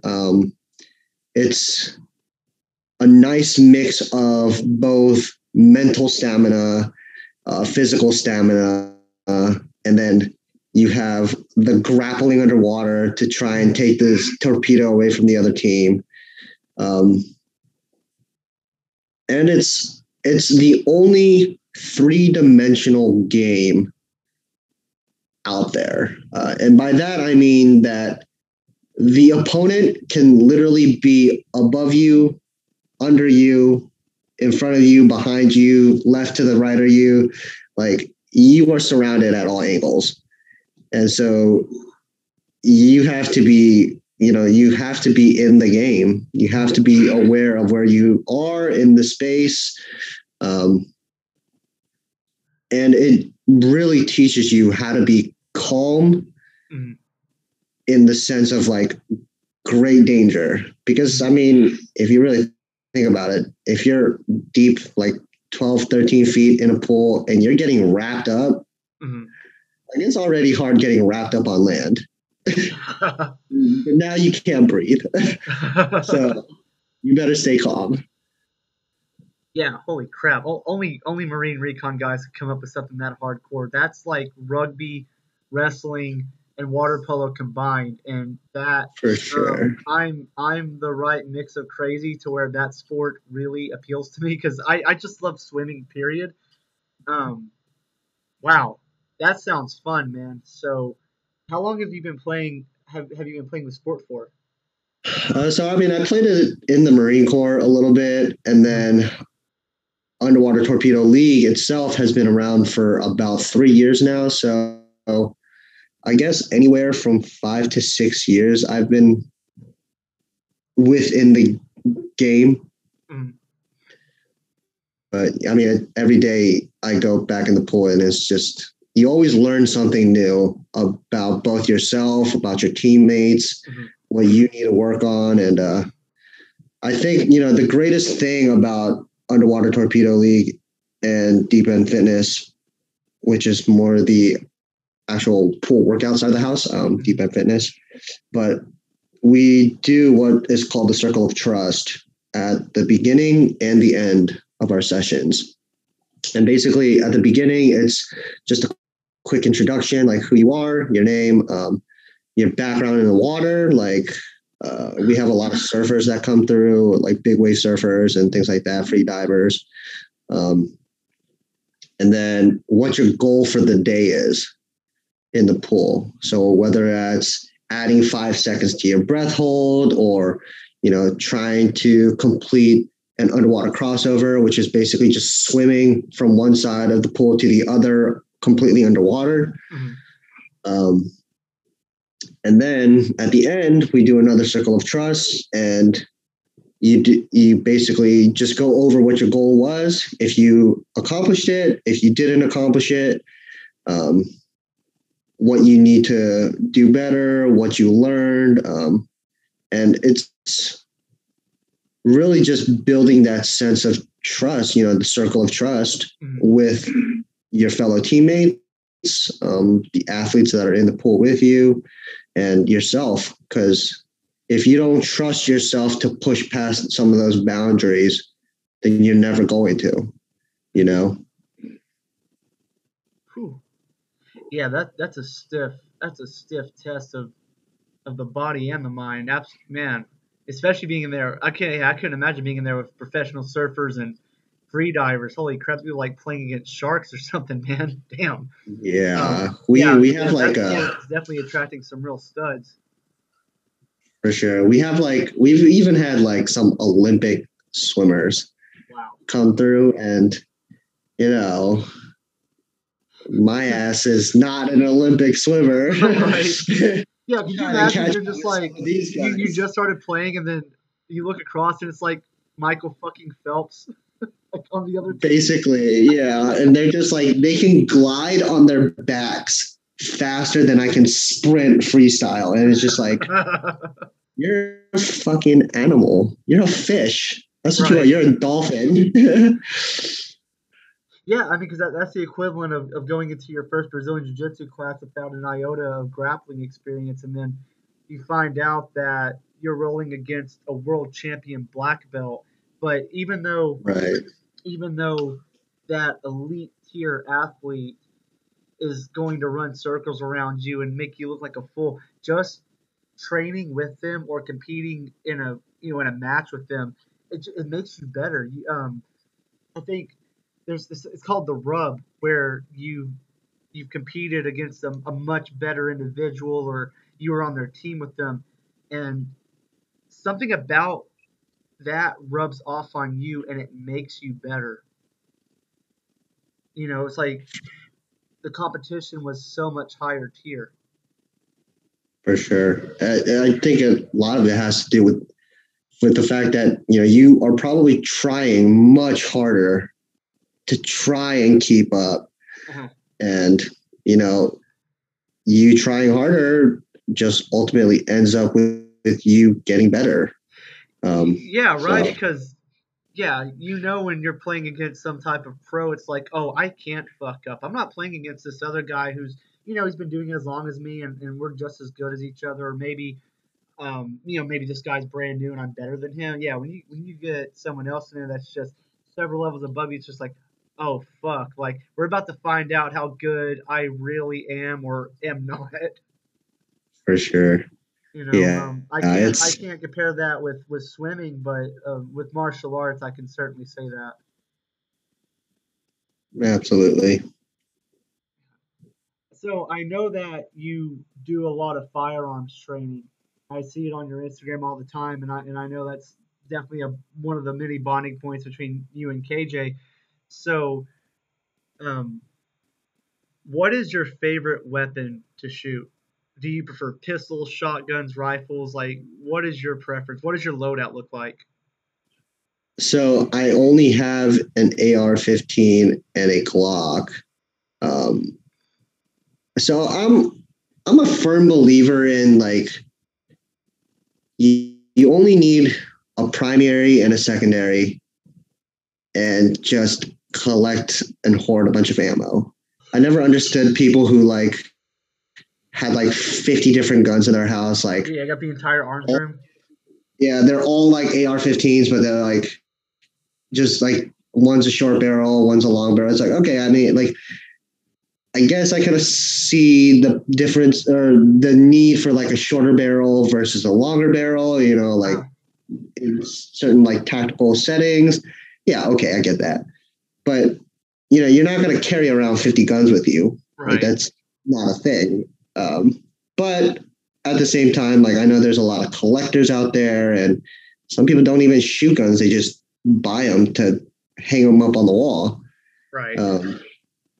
But yeah, so I mean, for me, it's just my AR-15 and my Glock. Which one is my favorite to shoot? I mean, the AR makes me feel better about myself, but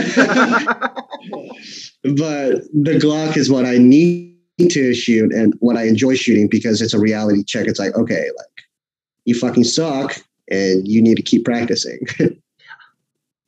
Yeah, I feel the same way anytime I practice my firearms. It's just like, I need to be so much better at this. Yeah. I don't nearly shoot as much as I should, or as my social media might seem to suggest. But yeah, it's therapeutic too. Sometimes, you just hear the pinging of a round hitting a steel target or something, and you're just like, yes.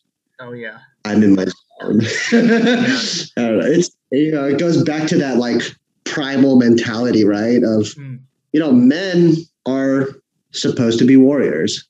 Yes. And firearms training is the most warrior thing you could do now. So it's definitely embracing the masculinity aspect hard for sure. Yeah, absolutely. Because with martial arts like boxing, Muay Thai, Brazilian Jiu Jitsu, judo, wrestling, you can get into a fist fight with somebody, even in a street altercation, and you know, the other guy could be absolutely trying to kill you. But if you're confident enough in your martial art, or you're a mixed martial artist, and you're better than that guy to a certain extent, you can simply incapacitate him. You can just knock him out. You can choke him out. You can maybe just break his arm and cripple him. But with firearms, that's pretty fucking final. Yeah. You put a round in somebody. There's, even if it's in their stomach, you know, most people just think, oh well, you know, as long as you don't shoot him in the fucking head. No, you can shoot him in other parts that aren't the head, and that guy is going to die out. He's gonna bleed. He's gonna bleed out. Firearms are a different thing, and it is a shame, like you were saying, that you get people who buy one nice firearm or a couple firearms. They stock up on a fucking arms room because they're gun collectors, but they're not practicing it. You know, that's one thing KJ talks about all the time: do your dry fire practice, and he's right. And I need to definitely do that more. I don't do it as often as I should be, you know, but he's right, because um, for those who don't have any experience with real world violence, which is one thing that I am thankful for, going through the army, is that they put me through a lot of simulation of real world violence, and I've seen a little bit of real world violence on my deployments. You don't, if you haven't been through that, if you haven't experienced that, you don't understand how fucking fast that shit really happens until it fucking happens. And if you're not training your mind and your body and your soul for that, you're going to get fucking caught off guard. And unlike a simulated martial arts competition, or even just a sport shooting competition, you're not just going to fucking lose out on getting a medal and getting humiliated. You could fucking die. And you could die in a Mhm. very painful, frightening manner. Or worse, say you're fending off a man who's trying to kidnap your children or rape your wife, which I know this is some really unsettling shit to talk about, but um, anyone who's found my podcast through my Instagram understands that this isn't a safe space. This is a place where we talk about reality, so get used to it. Understand, because look, this shit happens all the fucking time. All right, this shit happens all the time. Women and children are sexually trafficked, to be raped, and sold as sex slaves. Okay, so it's not always just your life on the line. If you're a man, sometimes it's your children's life on the line. Sometimes it's your wife's life on the line. But even if it's not, if you're a single man like me who doesn't have a wife and kids yet, your own life has value, and you need to be willing to defend it, because there are men out there who will fucking take it. And sometimes they're 65 pounds heavier than you, and it's muscle mass, and they're a foot taller. Sometimes they have a weapon. Sometimes it's them and three of their fucking buddies, and these are violent, violent men. Men who have been shot, men who have been stabbed, men who have done stints in prison. You know, these are wolves. And so you need to make yourself a weapon. At the end of the day, a knife, a firearm, a baseball bat, an axe handle, those are tools. You need to be the weapon. So you need to train with it. You need to get that mind body connection. Look, you'd be surprised at how fast someone standing 20 feet away from you can sprint at you with a knife and stick you before you draw that fucking pistol out and shoot them. And if you want to see a very real application of what proper weapons training looks like when it fucking matters, go look at what Kyle Rittenhouse did to those three convicts who were trying to kill him. Now, I understand there's a lot of hot political controversy over that, but let's put that shit aside for a second and look at the objective reality. That young man trained with that rifle. He trained with it frequently. He paid his dues on the range. He learned how to shoot. He learned how to have a tight shot group. And when the moment of truth was at hand, he passed the test. And one of those people hit him with a skateboard and knocked him on his fucking ass, tried to take his rifle from him, and he still killed that guy. He killed three grown men. And look, you can say whatever the fuck you want. You can believe whatever you want to believe. But those fucking three guys he killed, they were fucking scumbags. One or two of them were convicted child sex offenders. So I don't give a shit. All right, if you want to get fucking mad at that, go fuck yourself. The objective reality is that Kyle Rittenhouse defended his life successfully because he trained with the weapon that he had. So if you have firearms, you have an obligation to learn how to use them responsibly because they're more than just a tool for hunting game. They're something that you can and should use to save your life because the criminals that will prey on you, they don't have the same beliefs that you might hold about, oh, I don't need a gun. Well, they might not need a gun either, but they will certainly use a gun, and they'll even take your gun and fucking shoot you with it, okay? That's the grim reality. This is the reality for hundreds of people every day who experience violence with guns in different parts of the world. So train to be a weapon so that your weapons can serve you in the time of need. And again, understand that if you have a wife, if you have a girlfriend, if you have kids, if you have anyone that you love that cannot defend themselves, you could be their hero. And if they're in their moment of need, you better fucking step up as a grown ass man. Or even if you're a woman, train with firearms. If you're a woman, train with firearms. Look, I don't care how many fucking Marvel movies you want to watch for Black Widows doing all this cool spinny flippy bullshit. That's choreographed fucking movies. If you're some 130-pound girl, I don't care how fucking fit you are, how fast you are, how much BJJ you fucking know, or little cardio kickboxing class. A man who's 200 pounds of fucking muscle and high twitch muscle fiber, you're going to have a really fucking tough time. He only has to hit you once, he only has to slam you down once, and you're fucking dead or you're incapacitated, and he can do to you whatever he intended to do to you. I don't have to elaborate on that to know for y'all to understand what the fuck I'm talking about. Train with firearms. Get you a pistol. Go to the fucking range. Pay your dues. Train with that weapon. Do your dry fire drills. You could save your own life. You could save yourself from being another girl who is hashtag me too. Because if, you know, most of us probably know someone who's been raped or molested, whether they're a man or a woman, and we see what it's done to them, how it's destroyed their self esteem, their perception of self worth. It takes a lot to come back from that. So understand what's at stake if you're not striving towards being a dangerous individual who is capable of taking someone's life. And I hope that none of you ever get in that situation where you have to take someone's life, but we can't predict what happens in the future. What we can do is we can prepare for it. And so, you know, learn from Yang and I's example. We're out here training with firearms. We're staying fit. We're eating right. We're living how we should live, especially you men. Look, y'all don't get no fucking slack from us. Y'all don't get no fucking slack. You don't get to be fucking fat or weak. You know, you don't get to be a fucking soy boy and be a part of this renaissance of men. You have to be fucking strong. You see us embodying it all the fucking time, so we practice what we preach. Um, as for you, so you train a lot with firearms, and of course, there's a rich history in multiple Asian cultures of martial arts. And with Korea, you have Hapkido, you have Taekwondo, and then of course in Japan you have karate, judo, kendo, budo. China you have kung fu, wushu, Wing Chun. The list goes on. Do you train in any unarmed martial arts or martial arts with any kind of melee weapons? So, not currently, I don't. Growing up, I did do Taekwondo, and a majority of my early teen to late teen years, I did Kendo, which is the Japanese samurais training, right, with the bamboo and essentially sparring with that.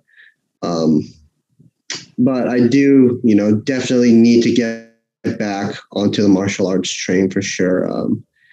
Just being overseas and so many deployments in the last decade, really, is just never finding a place to train at, and I don't know, it just sounds like excuses at this point, and I just need to do the fucking damn thing. But yeah, no, I've always really wanted to get into boxing and BJJ.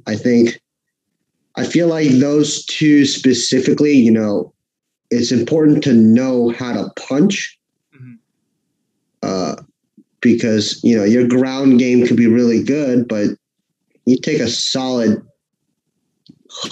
hook to your face, you might get stunned for a little bit. But at the same time, if you don't know how to, maneuver yourself on the ground, then you're kind of stuck in a shitty situation at that point. So those are definitely two things I really want to get into, and hopefully soon.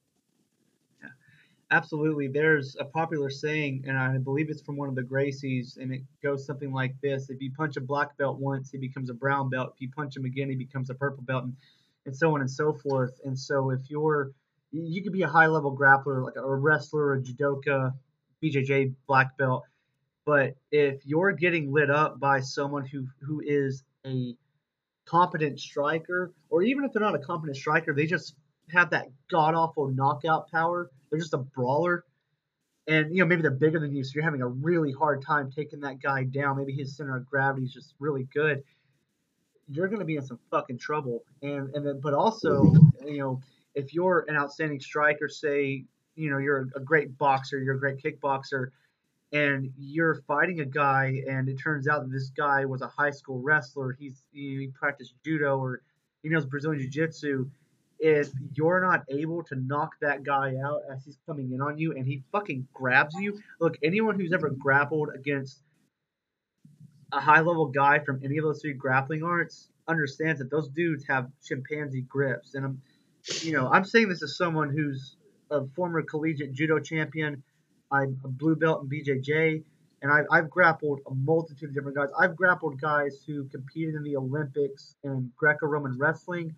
I've grappled men who are BJJ black belts, including Helson Gracie, who's actually a coral belt. Man, those high level grapplers, they're fucking dangerous, but so are those high level strikers. The guys I train with here at Elite Combat System in Stillwater, who are competitive mixed martial artists, they're competitive boxers. Those guys hit so fucking fast and so fucking hard, you don't understand. And look, we're just sparring each other. We're playing nice. We're not trying to knock each other out. That's just playing nice. But when it comes to the real thing, and someone's trying to knock your fucking head off your shoulders, it pays to know both. Like you were saying, it pays to know how to punch, as well as having the footwork to maneuver and dodge punches and not get hit, and then having a backup plan if someone does close the distance and they grab a hold of you, being able to fend off those throws or get a throw of your own in. It's absolutely crucial to know both. Absolutely crucial to know both. So, yeah, I'll put some extra pressure on you, man. Get into martial arts, and I know that you'll be seeing Arthur sometime in this road trip. So, Arthur, if you're listening, I'm sure you'll listen to this. You better take Yong to your Thai boxing gym and get him hooked on Muay Thai, because personally, I think Muay Thai is the greatest striking system in the fucking world. It's definitely the most complete, and you can learn how to throw people in Thai boxing. Also, there's a real danger with punching with closed fists and street fighting, because your wrists aren't wrapped, and it's very easy to break your hands. I've actually broken my right hand in high school getting in a street fight. It really fucking sucks. Thai boxing will teach you how to use elbows, which is what I recommend if you're going to get to a street altercation. Use your elbows. Your elbows aren't going to break, and then also clinching people up and using your knees. So if you have to enter into a striking situation, your elbows and your knees are going to be your best friend. And then also, like I said, there's a lot of good clinch work where you can wrap somebody up and neutralize them, and just throw them on their ass. So yeah, dude, definitely add some unarmed combatives to your shooting repertoire. And for anyone listening, if you're considering martial arts, look, go fucking do it. I understand martial arts has a very high attrition rate. It sucks when you don't know anything and you're seeing that guy in the boxing ring and he's throwing these badass combinations. But look, everyone was a beginner at some point. All right, so those guys that you're seeing, these guys who are competing, they're winning championships, they're earning these high belt ranks. They pay their fucking dues. Unless you're at some bullshito gym. If you're at a gym full of real fucking martial artists, those guys, they just kept showing up. They kept showing up. They kept, putting in sweat equity. Get in there, take your lumps, eat your humble pie. Understand that you're gonna suck at first, just like anything else you do in life. Don't let that get to you. Get in there and fucking learn. Become harder to kill. Become more dangerous. Because you owe it to yourself.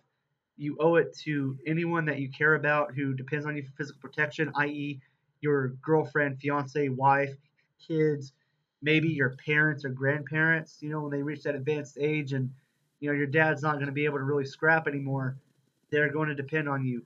Hell, it might even be your neighbor. It might even be just some random person getting assaulted, getting robbed, getting mugged or raped. Like, don't be found wanting in the moment of truth, okay? Do not be found wanting. Don't be that guy where you froze up because you spent all this time being physically unfit, being physically weak, and being soft. Don't be that guy, all right? Because you never know when you're going to be the only one around that could save that person's life, either from physical death or from being hardcore traumatized from something such as rape or getting beat. All right, just again, I hope this never happens for you, to any of you. I hope you never get put in that situation. But I'm not God. I don't dictate what happens in life. I might be called upon to defend someone here in the near future, and you know, I have to be able to step up and save that person's life, especially if it's someone who's close to me that I care about. So for all of you men out there, become dangerous. For all you women out there, start training with firearms. You could potentially save your own life or your kids. So get into martial arts, learn how to use knives, learn how to use firearms, become a fucking weapon. All right. So Absolutely. You should never be embarrassed of, being a beginner. You should be embarrassed that you don't know something and you're choosing not to do anything about it. mhm, For sure. sure. What are some things about Korean culture that you really enjoy? What that have deep meaning to you? Hmm. Well, I think the biggest thing is I truly believe Koreans have always been and will always be fighters. And I mean that in the literal sense because Korea, for a majority, if not its entire existence, it's always been conquered, whether by China or Japan in modern history. And I mean, even arguably, maybe even, the West a little bit, Mm, depending on how you look at it. But Korea still maintains its national pride. mm, Koreans are still very proud to be Koreans. Even despite, back in World War II when Japan had taken over and Koreans were forced, to try and forget their language and learn Japanese. Um, it's actually kind of strange. My grandmother will say certain words in Japanese, and I don't think she does it as often now. But I do remember every once in a while she would say something in Japanese, like certain words, and I'd be like, "Grandma, what is that?" Right? As a kid, and she's like, "Oh, it's Japanese for this or that." And but I digress. I think that's the most, or that's the thing I'm most proud of Koreans is our willingness to fight, uh, in all aspects. hell yeah, man, that's fucking righteous. Um, I've also got to give a shout out to Korean cuisine because beef bulgogi is one of the most delicious things ever. It is so damn good. I love the flavor in Korean food and kimchi, of course. I cannot live without kimchi. I eat kimchi on a regular basis because of the probiotics. So Yes, that as yes. well. And then um, the one thing I will criticize about modern Korean culture, obviously this wasn't a thing back then, but fucking K-pop, man. I don't know where the hell Oh, that came from. So we both, brother. Will Spencer, myself, Jay Stang, and a few of our other mutuals were at this we were at this Korean restaurant in Dallas, and the food is world class there. And what's great about this place is it stays open until like I think 5 a.m.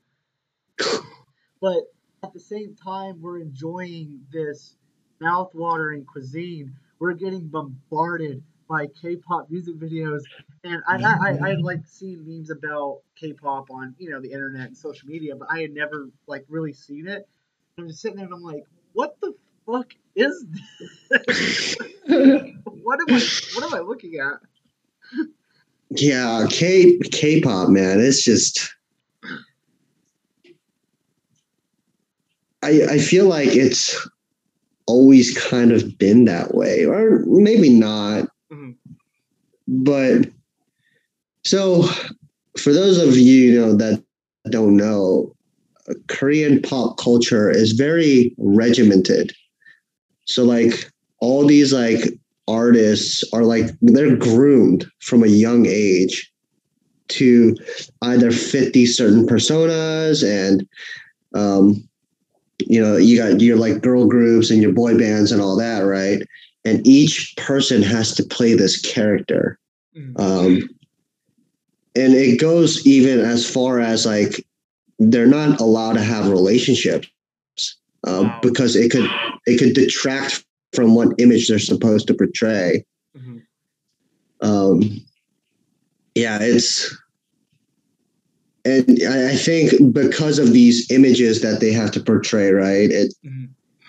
It just kind of like normalizes certain things, whether it's like this like quote unquote cutesy feminine guy, Mhm. or you have this like really hard to approach like female or whatever in one of the girl groups. Like, yeah, it's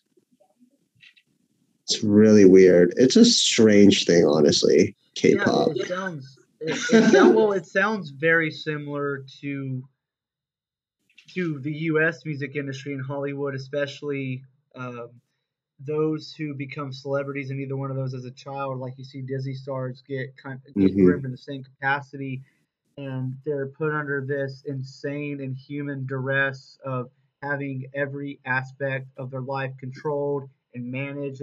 Just the fact that they have handlers, the fact that Yeah, these are human yeah, beings, they have a heart and a mind and a fucking soul, and they have handlers. Animals have fucking handlers, right? It's so fucking it's demonic. To me, for, it's just for sure. fucking demonic. It's just like it's slavery. It's nothing but fucking slavery. And God, I can't even imagine having to fucking unpack the emotional baggage of these poor individuals, especially when they're groomed from childhood and they're just molded that way, and maybe they don't understand like the fame ain't fucking worth it. Mm-hmm. Obviously as a kid, I always thought it would be cool to be some kind of Hollywood action star like Sylvester Stallone or Jason Statham or Arnold Schwarzenegger, and or to be like a heavy metal star or something like that. As kids, it's very easy to be impressed by these things, but then as an adult, the more I learn about the pale white underbelly of all of this and the dark secrets and the abuse and the Satanism. It's just like I'm so fucking thankful I never had some kind of entertainment talent and was recognized by some type of talent scout. And my parents like, yeah, we'll take our kid to Hollywood or the music industry. Like, I feel fucking bad for those kids. I look at it now and it's just like that's fucking child abuse. Do you understand what you're signing your kid up for? Because if not, your kid is going to get fucking horribly abused and you get put through a meat grinder. And now it's no wonder when you see a celebrity having a terrible meltdown like Britney Spears, or you find out that Demi Lovato is mainlining heroin and she's got brain damage from the use, and you know you're seeing, or like Ellen Page is, I'm a transgender man now. It's just like Hollywood or the music industry did that to them. Broke. Their minds broke, and they're Hmm. around all this evil energy and these evil people who only exist to use others and exploit others for their own ill-gotten gains. It's really ugly. It's a very ugly thing, and man, I just but that's part of the reason, at least for me, my own stake in this renaissance of men and women is to do as best I can to mitigate and stop that. I don't know that we could ever stop that completely. I don't think that's possible, but we can certainly turn the paradigm around so much that that becomes something that's forced underground. And, whether that happens in our lifetime or not doesn't really matter. What matters is that we plant the seeds for that growth right now, and so hopefully, if it doesn't happen in our lifetime, it'll happen in our children's lifetime or our grandchildren's lifetime. And, it goes back to that old aphorism that talks about the man who plants the seeds for the tree that he'll never live to sit under, but his children will. That's what I'm hoping to do with this. That's my stake in all of this. Absolutely. And that's, I mean, that's really it, isn't it? Isn't it just making sure that we leave this place better than what we received it as? Mm-hmm. Yeah. So we've got some questions. We got some questions from people, and so we'll get to those now. So the first question that we have is, it's Bushido or Shinobi. Um, I'll You can answer first, and then I'll give my own spin on each question. Okay, cool. So I've only really done some minor reading, um, but given my kendo background, I'll probably go with Bushido. But also, I've always admired the samurai and their code of honor. Um, Obviously, I'm not going to do the whole honor suicide, seppuku, or anything like that. If I make a mistake, I'll just learn from it. But it's like the Western's equivalent of chivalry, right? It's just having honor in what you do and everything that you do. Um, and I mean, shinobi ninjas are cool and all, but you know, they stab people in the back, Right. both figuratively and literally. Yeah, for sure. For myself, I definitely resonate with Bushido more, and of course, I've read more about it. So, okay, so for those who don't know, Bushido is the philosophy by which the Japanese samurai lived by. It's their own code of honor. Like Yang said, it's their form of chivalry, which is the warrior's code. The samurai were an order of knights, for lack of a better word. They were the knight caste, the Japanese equivalent of knights. And I applied and still apply a lot of Bushido to my life. I especially applied it to my life when I was a soldier, and there's really great value in there, and it's not contingent upon being from Japanese culture, being of the Shinto religion. Anyone can apply those philosophies, and there's a lot of crossover philosophy found in other warrior cultures, Abrahamic faiths. Again, it's wrapped around the concept of honor. Like you, I don't agree with seppuku and honorable suicide. I'm against suicide. Shinobi is cool too. That's something I've recently found out more about, especially through Ivan Throne. Um, there's It's one of those things for me that is valuable to understand and know about, and there's certain things about it that can be applied to my life because the way that Ivan Throne spins it in his own life is knowing how to operate in the dark world, because the world is dark. There's shadow for the light that's there, and we need to understand how to operate in the dark because the forces that are against us operate out of the shadows. They are backstabbers. as for me wanting to be a ninja, ninjas are fucking cool. Their weapons are amazing, but I'm not a backstabber, and real, true ninja arts also deal with sorcery, and I'm against sorcery. So there's my answer. Our next question: what are the biggest mistakes for young people attending university to avoid?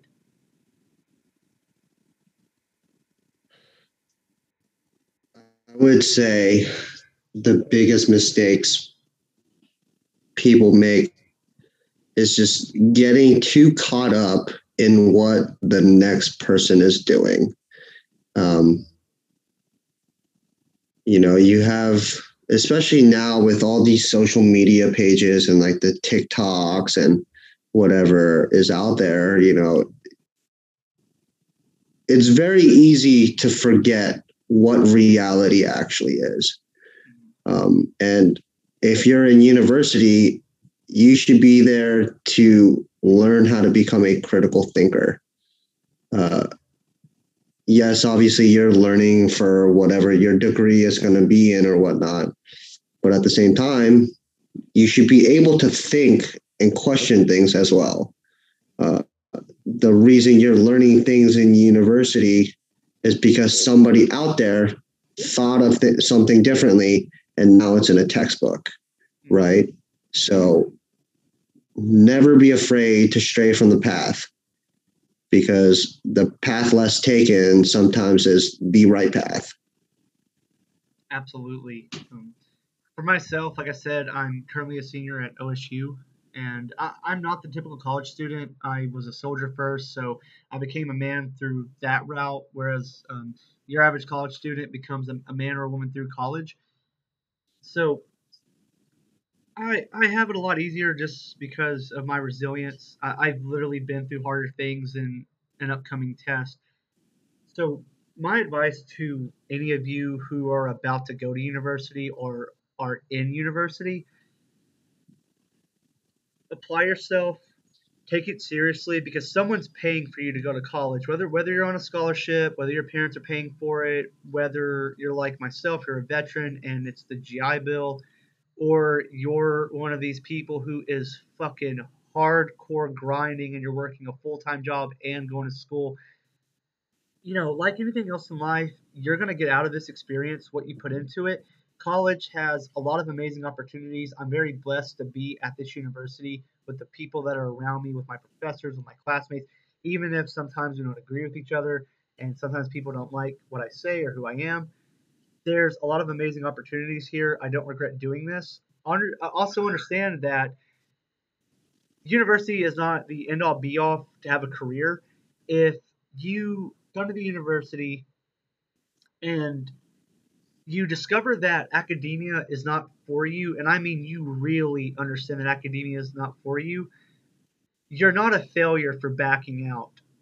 But make sure you have a contingency plan, such as going to a trade school or starting your own business. Don't drop out of school and then not know what the fuck to do. That's very foolish and that is stupid. But if college isn't for you, I want you to know that that's okay. If it is for you, study, make getting that degree your priority. Strive to get that 4.0 GPA. I don't have a 4.0 GPA, but I'm passing. Take every opportunity that you can. Like Young said, critical thinking is absolutely fucking vital. There is a lot of liberal ideology in universities, and I'm talking of the radical flavor. Even in a mostly conservative campus such as Oklahoma State University, that's still here. There's a lot of woke propaganda. Learn how to think for yourself. Don't let peer pressure get the best of you, especially for you, the average age college student, the kind of 18 or 17 to 23-year-old crowd. I know how hard peer pressure is, but I want you to understand that you don't have to go to that party if you don't want to. You don't have to drink that beer if you don't want to. You don't have to pop those pills if you don't want to. You don't have to snort that coke if you don't want to. You don't have to fuck that guy or that girl if you don't want to. All right? Strive to be better than your peers. Strive to be better than yourself. Become objectively valuable. Don't be afraid to speak out against the status quo because, again, people pay attention to what we say. And, even if people aren't liking the cut of your jib, maybe they don't like what you're saying because it goes against the social fabric, there are other people out there that are going to resonate with what you're saying. And if you're speaking the truth, which is what I'm fucking applying here, by the way. I'm not saying be a rebel for the sake of being a rebel. I'm talking about being a champion of the truth, okay? If you're speaking the truth, there are people that are going to hear that. They're going to hear it through the grapevine, or they're going to hear it directly, and they're going to see you embody it. And that's how you get the right people to gravitate towards you. Whether it's a friend, an ally, a potential employer, a potential girlfriend or boyfriend who could become your husband or wife. Look, that's one thing that's really hard for people here is the fucking dating pool, right? There's so many different types of people. There's more hot women than I can shake a stick at, and for you girls, there's more handsome guys than you can shake a stick at. So sometimes it's hard to figure out who you want to approach and get with. If you're aligned with the truth and you're aligned with who you really are, and you're in your masculine or feminine center appropriately, that's the best way to have the best possible partner gravitate towards you. You know, um, don't worry about peer pressure. And I know that's easier said than done. And for some of you that are listening that are in that age group, you're like me. You're gonna have to fucking learn everything the hard way. It's just gonna bounce off your head. Like my drill sergeant said, you're gonna learn through repetition or trauma. So best of luck to you. And for those of you who are listening and you go to OSU, hey, look, reach out to me. All right, reach out to me. You can catch me at the Colvin. You can catch me in the interim department, the Wildlife Society, or you can catch me in the entomology department. I'm here. I'm approachable. Just don't come at me with some bullshit, or I'll swat you aside. But if what I'm saying resonates with you, and you really want to have some real dialogue, yeah, I'll put my time aside for you. So our next question is, why aren't there more Asian men in the Renaissance of Men movement?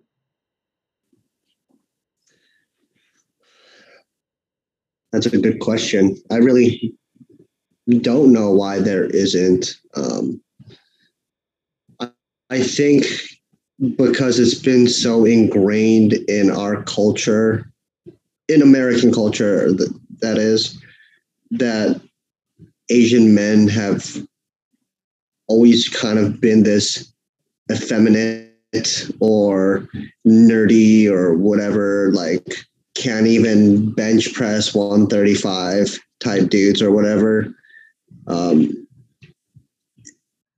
I think that's a big cause for it. But at the same time, I think because of that, there's now a lot of MGTOW type Asian guys, the ones who now bench press 225 for reps, but have never read a book in their life, and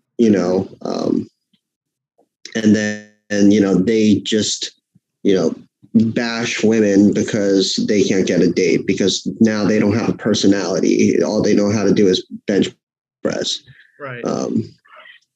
And, that's not to bash on people who can bench 225 for reps, but let's be a little more three-dimensional. And, I'm hoping with my message of Asian Man Rising that we can get more Asian men involved.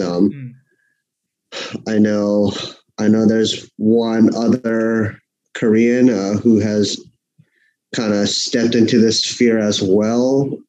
Gene.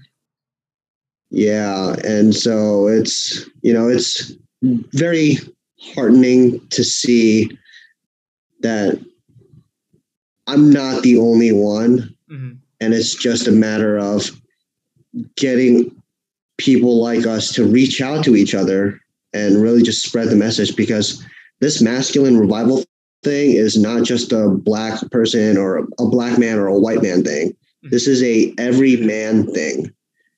And yeah, we rise together. Absolutely. Hell, I don't even need to add in my own piece. You answered that perfectly for both of us. Our next question: how does one bridge the gap between overaggression and passivity?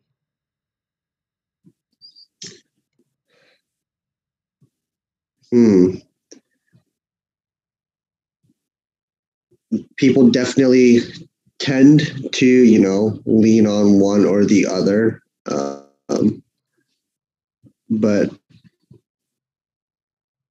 I guess if you tend to lean on one more than the other, then your best step, maybe, or your first step would be maybe trying to overcorrect it and try and lean towards the other end of that spectrum. Mm, But it's also a lot of self reflection, right? It's mm, figuring out what subconsciously is affecting you to be more aggressive mm, or more passive. So, I mean, I guess that's really the first step or the correct step. It'd be self reflection. Figure out why you're over aggressive or why you're so passive. mm. Um, and I know a lot of people out there don't like to sit in an empty room with their own thoughts. And I think that's why, alcoholism and drug use is so pandemic, Mm. because we like to shut that voice inside our head sometimes. But I'm telling you, if you want to grow, you need to listen to that voice and you need to confront that voice. Absolutely.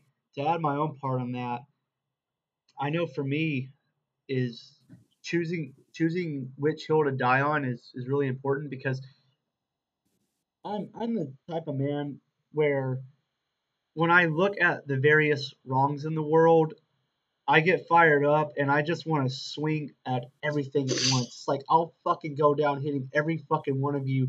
And even if I don't defeat you, I'm at least gonna bust your nose open and give you a black eye. Like you're going to remember that I struck a blow on you, right? But at the end of the day, it's really important for us to understand which hills are really worth dying on and which ones aren't. Not every win is a real victory. There's this thing called a Pyrrhic victory, which is named after the Roman Emperor Pyrrhus, where you win, but you win at a cost that's so great that it's done just as much damage as if you would have lost. So it's not really a victory because you've completely shattered yourself to win this fight. And so understand the limitations of your own energy because like time, it is finite.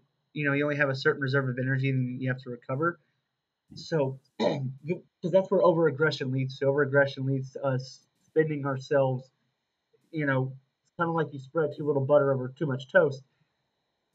So understand which battles are worth fighting, which ones are really worth fighting, worth investing in, and which ones are worth letting go. And if you're letting your ego really steer you, that can be extremely difficult to do. And again, this is coming from someone who understands this. It's something I've struggled with for a really long time, and I still have to keep it in check. As far as passivity goes, passivity, I that seems to come from low energy levels and also low drive and low discipline. And there's much to be said about the pandemic. Again, there's a lot of pandemics out here. COVID is not one of them, but the other pandemic is the low testosterone in men due to the multiple endocrine disruptors in our world. If you're having issues with having an aggressive drive, meaning that you can stomach the energy to do the work that needs to be done, to complete your task at work, to complete your task at school, to complete your personal task in life, showing up in your relationships the way that is demanded of you, go get your testosterone levels checked. Check your diet, check your sleep. And I don't just mean how much sleep you're getting, the quality of your sleep. Make sure that you have your life in as much order as possible, that you are truly living your best life. You know, hell, there's still things I could do better with some of my habits or just getting things in order, and I could probably be said for all of us. So make sure that you're going at a pace that you can sustain. I'll tell you personally, I tend to sprint 100 miles an hour, and then I get burnt out, and part of that is because of me being a soldier for 8 years, which is living at 100 miles an hour, mostly hopped to the gills on stimulants like nicotine and caffeine. But that's not sustainable, right? So also learning how to pace yourself, which for me is was just a consistent a consistency of calibrating myself all the time and figuring out which pace works for me. I mean, and sometimes different situations require a different pace. Sometimes you can be passive with certain things, like the concept of passive income, or you know, passive cardio, like walking instead of sprinting. But other times you're gonna have to kick it into that fucking extra gear and go. So figure out where you need to be sprinting and figure out where you need to be walking. But no matter what, no matter whether or not you're sprinting or you're walking, keep moving forward and stay active. Our next question is, got any advice for young teenagers?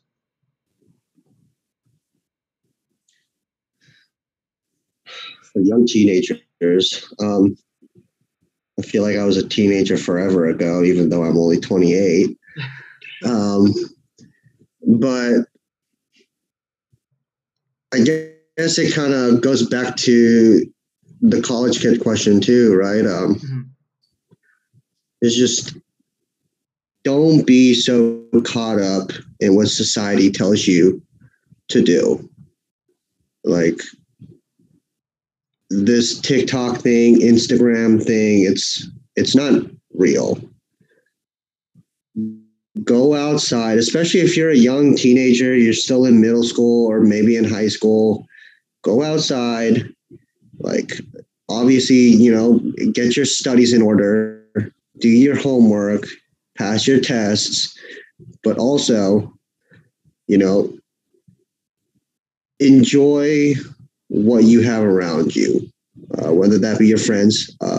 Respect your parents because they are going to get old, and you don't want to regret being little assholes to your parents. It's definitely something you want to come to a realization sooner than later. Mhm. Yes, absolutely. For myself, a lot of my answer is also the same answer from the previous question about mistakes for young people to avoid who are attending university, because you are within the same age gap, the teenage years. You hit puberty, you're getting your feet wet into what it means to really be an adult, even though you may not be a legal adult yet. Maybe you're 15, 16 years old. In a lot of ways, you are adults. A lot of teenagers, even though they're legally minors, they're already indulging in adult activities, drinking, drug use, sex. You're 16, you might not be a legal adult, but you can legally drive, have a driver's license, you can work a job. So you can do certain, you have access to certain adult privileges, and if you break the law, you're also subject to adult consequences. So I want you all to understand that as hard as peer pressure is, and I'm reinforcing what I said earlier, at the end of the day, you're your own person. You're at an age where you can no longer get away with not knowing the difference between right and wrong. You must learn the objective difference between right and wrong, and you need to strive to the best of your ability to live accordingly to that. I cannot stress enough how important it is for you to strive to do the right thing, because if you do, if you could trust what Yang and I are saying here about striving towards doing the right thing and being aligned with the truth, critical thinking, avoiding the traps that all the so-called cool kids are doing, the majority are doing, you can save yourself from a lot of unnecessary trauma, and you can learn from people's mistakes. And these common sense decisions, they compound over time. They're small victories, and maybe sometimes they don't feel like victories because you get sneered at by the so-called cool kids, or you get sneered at by the crowd. But these victories, they compound themselves, and they set you up for success. And There is nothing wrong with being an early success. In fact, I absolutely champion that. Be a success and as early of an age as possible. Get ahead of your peers because I don't give a fuck what the participation trophy crowd likes to say. The hierarchy of winners and losers is not going away. It's not going away. It's here right fucking now. Get ahead of your peers. And I don't mean through underhanded tactics, backstabbing, lying, manipulating, gaslighting, and all that bullshit. I mean through hard work, sincerity, and being aligned with the truth and making smart decisions. Now, I'm saying this to the crowd who is, 19 and younger. And I know, especially from having been a teenager and having been a very fucking stubborn teenager who always thought I knew better, that statistically speaking, some of you are going to listen to this and it's going to bounce off your fucking forehead. It's going to go one and out the other. And you're going to be saying, oh, well, that doesn't apply to me. I don't need your advice, old man. And you're going to learn the hard way. And you're going to get your dick knocked in the dirt. And you might even get fucking broken. So if that's you, you got a fucking hard life ahead of you. I wish you good luck. I hope that you can come back from rock bottom like we did. And I'll meet you at the top if you make it there. For those of you who this advice lands for, I hope that it plants the seed of growth in you, that you succeed, that you take what is useful to you and it enriches your life. And whatever we've told you that's not useful to you, you can just discard and keep moving along. I want to see all of you win. I really want to see you all win. All right. So this advice that's coming from us, it's advice that we've tested that we know to be true. And to backpack off what he said about parents, um, again, I grew up with a father who at that time had failed me very hard. And I understand. And again, we don't get to choose who our parents are, and our parents are human. They're not infallible. They're not God. They're not Jesus. They have their flaws, like we have our flaws. We're not perfect. That's just how we're designed because it's a process of growing and learning, and learning from our mistakes. Your parents are loving you to the best capacity that they understand how to love someone because of the way that they were loved growing up. And it was hard for me to love my father, especially as a teenager. I didn't hate him, but I did despise him. I despised him for his weakness. I despised him for not being there when I needed it. I don't do this anymore because again he got himself together. He's on the path, and so I love him and I respect him. I admire him. But there was a time when I was a teenager where I was not fond of him at all. I didn't have any contact with him. I wrote him off. But at the end of the day, he gave me the gift of life. He and my mom brought me into this world. Your parents brought you into this world. And whether you fucking like it or not, you're here. And if you don't like the way the world's going, then get your shit together so that you can fucking change the world and shape it into your own image, even if it's just a part of your world. But it is important that you forgive your parents, that you acknowledge them as a whole, not just as a part. You need to honor them for the good things that they do, even if the only fucking good thing they've ever done is brought you into this world. They gave you life. They could have aborted you. They didn't. They didn't abort you. You're here. You're breathing. You have the chance to love and be loved. You have the chance to create something incredible that is yours. And you can thank your parents for that. All right? So forgive your parents. No matter how fucking hard it is, forgive them. And, if you're in pain because your parents did something to you terrible, channel that pain not into something destructive like drugs and casual sex and porn addiction and partying your ass off and all this other distracting bullshit which is never going to fulfill you. Channel it into something creative. Make something beautiful out of it. Make something beautiful out of yourself. Okay? So our next question is, some Asian communities are matriarchal. How does a man deal with that?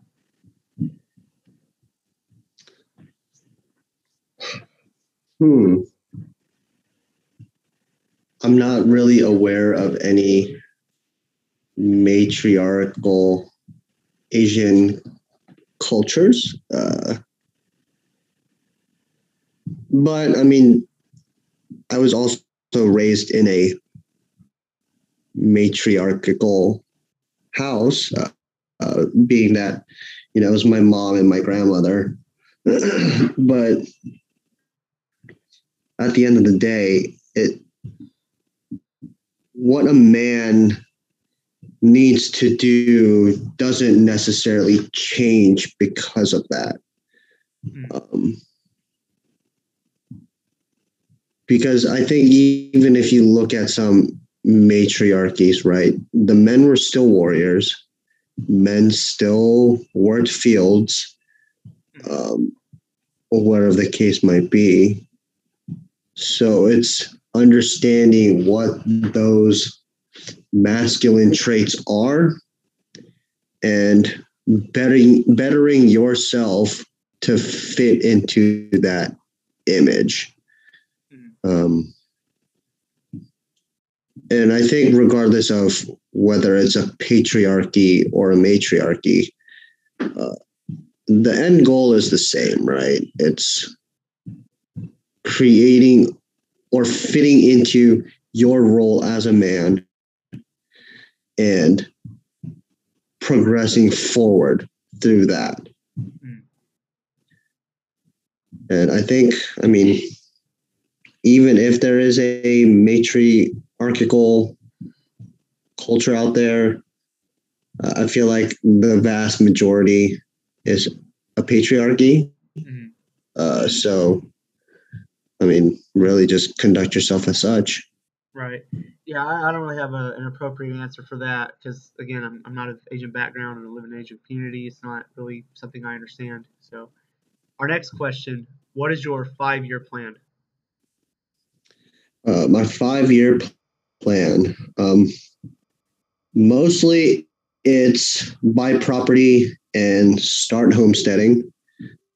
Hop on that KJ train.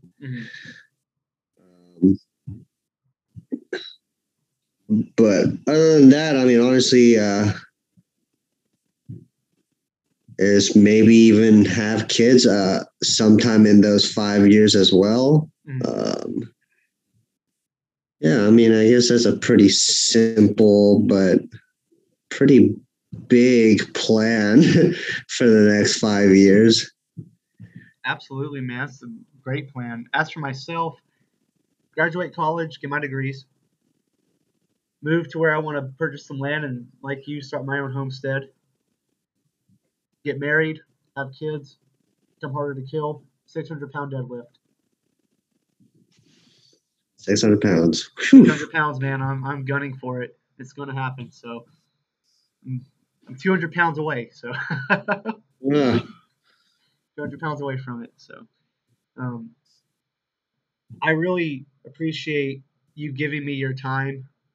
I really appreciate this conversation, and I really appreciate the value that you're putting out there for not just Asian men, but men and women in general. I really look forward to seeing you grow as a man. I really look forward to seeing your message grow and reach out to so many people who can benefit from your message and from what you embody.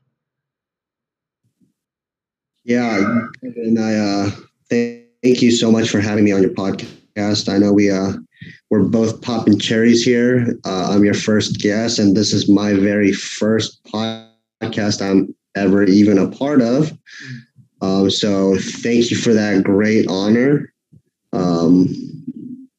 Yeah, I'm so excited to see where this is all gonna head towards, because I really want to know how far up we can actually really rise to. The honor is all mine, and we're going to find out for sure. So, where can people find you? Uh, really, I guess the professional page would be at Asian Man Rising. No spaces, no special characters, all just one word on Instagram. Feel free to reach out, DM me. I will do my best to get back to everybody. I do have a life, so obviously my life will take priority, but at the same time, I did create the page for a very specific purpose. So I will do my best to make sure I meet that purpose. Awesome. Awesome. Right. So, everyone who's listening, go on Instagram, give him a follow, reach out to him if you got any questions. Support him, support his content, support his mission. And I want to thank you all for listening. And if this message has been of any value to you, please feel free to share it to anyone you think can benefit from it. If I've said anything in this episode that has offended you, made you feel negative, that's entirely my fault. And if I've said anything that has brought you any value or benefit, then the glory goes to God. Thank you all for listening, and we'll see you again. Thank you.